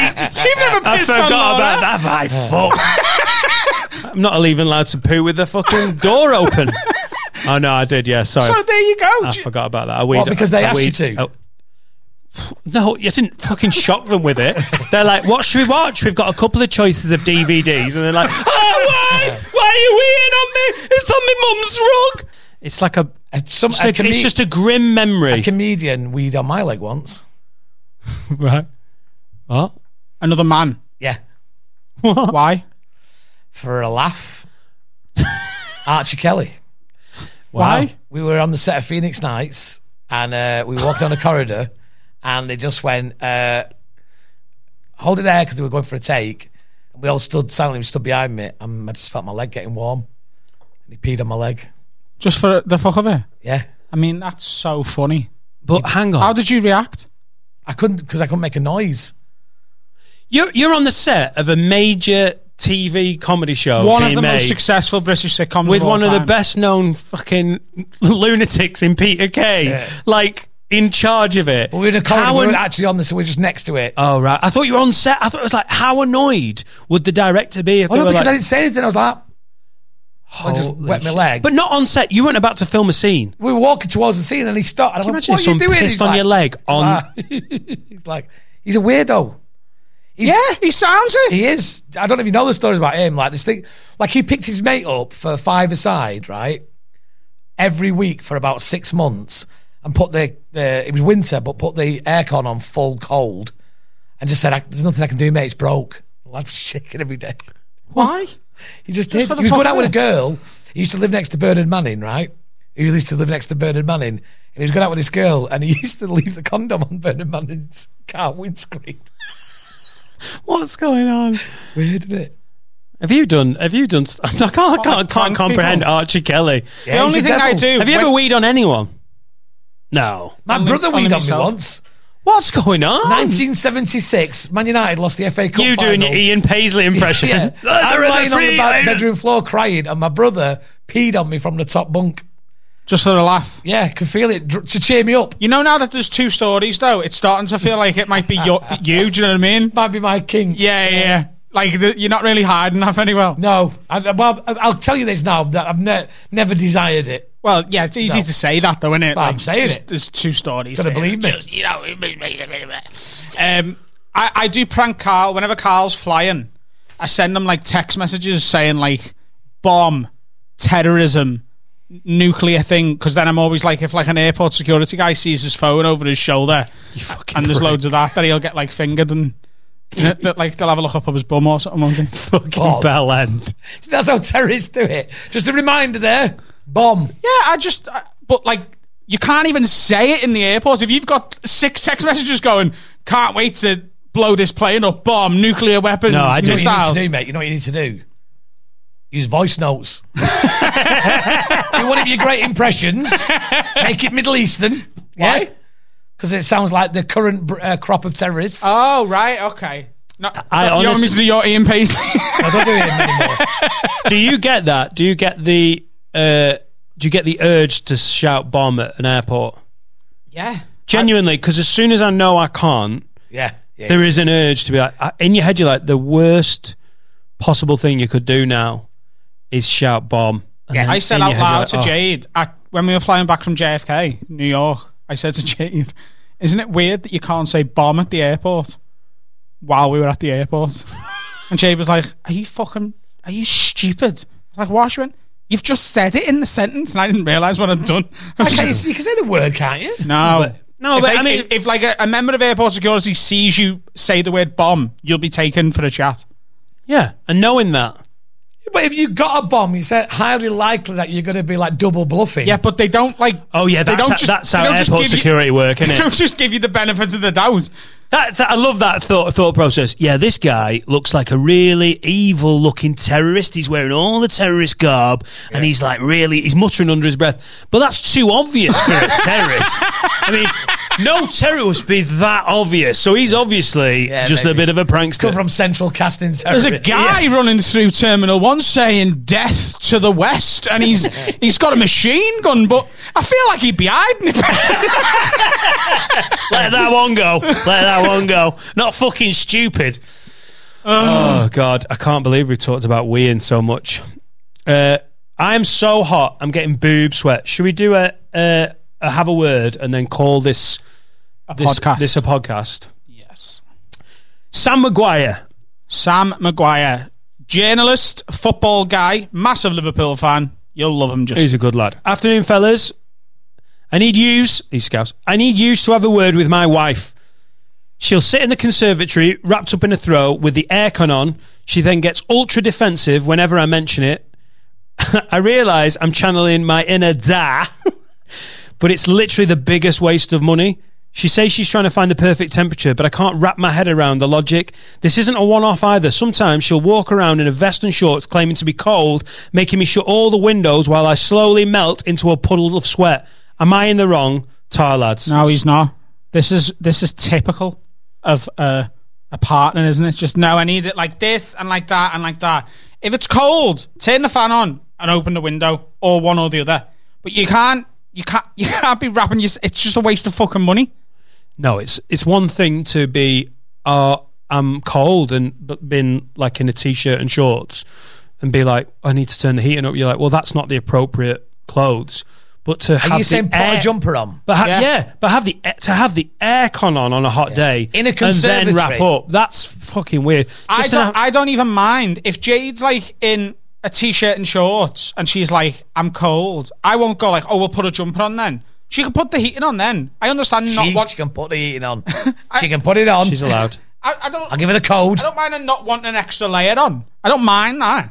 But you can't wrap yourself up and then be like, I'm too warm and then turn the aircon on. It's the wrong way round. Yeah, you shouldn't be wearing a heavy robe putting aircon on. Environmentally. I feel like you've got like teenage kids, haven't you? Yeah. There's a whole new world of like, because Laura and I, it's so unsexy because you're like, I do want to get laid, but I do need you to do this with the recycling. And she's like, could you start doing that with the toothbrush? And it's like unsexy, innit? So you don't want to be the bell end who's like, listen, we need to talk about the heating. Don't just fucking whack it up to 22. Leave it at 20. Let it do the work. It's so unsexual, but you still need to say it. I feel like once Etta is older, it's a whole nother world of pain where you're like, oh, God, someone's got control over the fucking heating that you're paying for. I spend a lot of time just going like that. Oh, really? Every time I walk past it. Just changing it a bit. Just pop it down. Pop it down one. Just take it down 2. See, I've said this before. I'd quite happily, in winter, snowing outside, window open, t-shirt and shorts, but then you can always warm yourself up. It's very hard to cool yourself down. Yeah. I hate being too hot in winter. Yeah, I just hate being too hot. Yeah, I get Close, it. yeah. Do you even do you even have to touch it, or do you not have it on a phone, or No, not at the minute. No, not. do you want to have one console that you just have on your really expensive fucking Sony 14? When I just go, Your I just iPhone 14. House, make me comfortable. Jeeves. No, I've not got all that set up. I will do, but you know John Thompson, he does impressions as well. He's got like as well. Yeah, as well as you. You know the Alexa thing. He's got a brilliant thing. So he's got his lights all set up, lamps in his bedroom, and he goes, Alexa, play a storm, right? And this music comes on and it starts rumbling, and you can hear the water. When the lightning comes, all the lights flash on and off. It's like really good. Fuck. And it's the same as when you're lying in bed in the storm at night. You can have it on and you create a storm in your house. That is literally what happens when you give immature bellends millions of pounds. John Thompson has done fucking brilliantly. Yeah. He's had a blinding career, cold feet, all of the things he's performed in, and it's basically got him to the point as a 50-year-old man going, tell you what, Justin, you know what I've got? I've got a computer storm that comes on so I can scare women. I love it. It's great. It's comforting. How much of a fucking narcissist do you have to be like, I'm having a storm wank. Boom, boom, boom, boom, boom, boom, boom, fucking just as the lightning. Follow the yellow brick road. Well, that's a piss. Anyway. Pod done. I'm so sweaty. Have we got a song today or not? I've got boob sweat. You're doing your impressions. He's done them. Is that all you can do, right? Yeah. We could fire one little thing we do at you if you want. Yep. So, you've got an audition. You're an actor, successful actor, and you've been brought in. Yep. And basically, they want you. It's a very specific role. Yeah. So it's just something about the way you look. The writer, he had it in mind. Yeah. So we want you to improvise a scene. Yeah. As a Mexican car parking attendant. Yeah. Whose dog has just died. Okay. So if you could just do that for us now. Mate, that's ridiculously hard. Yeah. He's a successful actor. Sainty. It's a character. Yeah. Justin, thanks so much for coming in to Have a Word Acting Studios. Anytime you want. And try not to be racist. My dog has died. Wow. Straight to the point. Love it. But I have to come into work because I am a poor Mexican man. Oh, okay. I have no money. I have to make sure I park the cars. And every car I park, I turn Italian. Okay, you're not quite right for this role. No, give me another one. But there is another one that we think you could you could be good for. So, Daniel, would you like to show me what this one is? 72-year-old German window cleaner. Yeah. That's as good, yeah. I clean the windows. There's a bit too much oomph there. Remember, he's an old man, he's 72, and he's only cleaning windows because he's recently widowed. He's gone back to work. Okay. This is good. I clean the window now. I used to work for the BMWs. And now that my wife died, I would sit in and I would look out of the windows and just think, I should be on the other side like Bella, my wife. Oh, God. It's like I'm waving to her. Why does he make them all so sad? His wife just died. His dog's just died. Hey, you've got a Mexican with a dead dog and a German with a South Korean woman. Oh, no. No, that's not fair. Chinese. Yeah. And that's it. Yeah. How about a Canadian? I'm not very good at accents. He's being a dick. Give me some. I'll do an English guy, but give me a scenario and I'll do that. Okay. I can't believe you. Brummie. Oh, God. Right. Who's just won the lottery. Brilliant. But he's also, there's a warrant out for the arrest because someone got murdered and we think it was him. Brilliant. Hey, honestly, that's made me more sweaty, the pressure that we just put Justin under. You really going deep on the character. And it's the only one that's not had a death. And all his family dead. He's murdered somebody. Oh, yeah, shit. There's been another Slightly death. Obsessed. Welsh bricklayer. Yeah. Who's ran out of bricks. Yeah. Oh, where's my bricks? Gonna have to go to Travis Perkins. That sounds more like Nelson Mandela than your Nelson Mandela. Shall I tell you my Nelson Mandela anecdote? This is my favourite. Oh, yeah, thing. close it out. Close it out. Nelson Mandela. No. This is we talk about comedians and dressing rooms and things like that goes on. We were talking about that, weren't we? Joking in dressing rooms. You say that, and I said that I'm not a piss taker. About 8-9 years ago, I'm comparing the charity night at a comedy store in London. There's loads of comics in the room, but I'm comparing. So, door opens and in walks Eddie Izzard, right?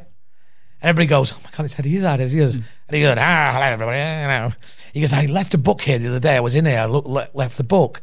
And everybody's going, is it under here, Eddie? Is it behind? Everyone's trying to really help him out, right? And he goes, I says, what book was it? And he goes, oh, it's a biography of Nelson Mandela. And I said, well, maybe he's taking a long walk to freedom. Right? And he just went, oh, a joke. That's what you thought was needed here. Oh, God. Oh, you pissed Eddie Izzard off? Yeah, and I went, yeah, I did.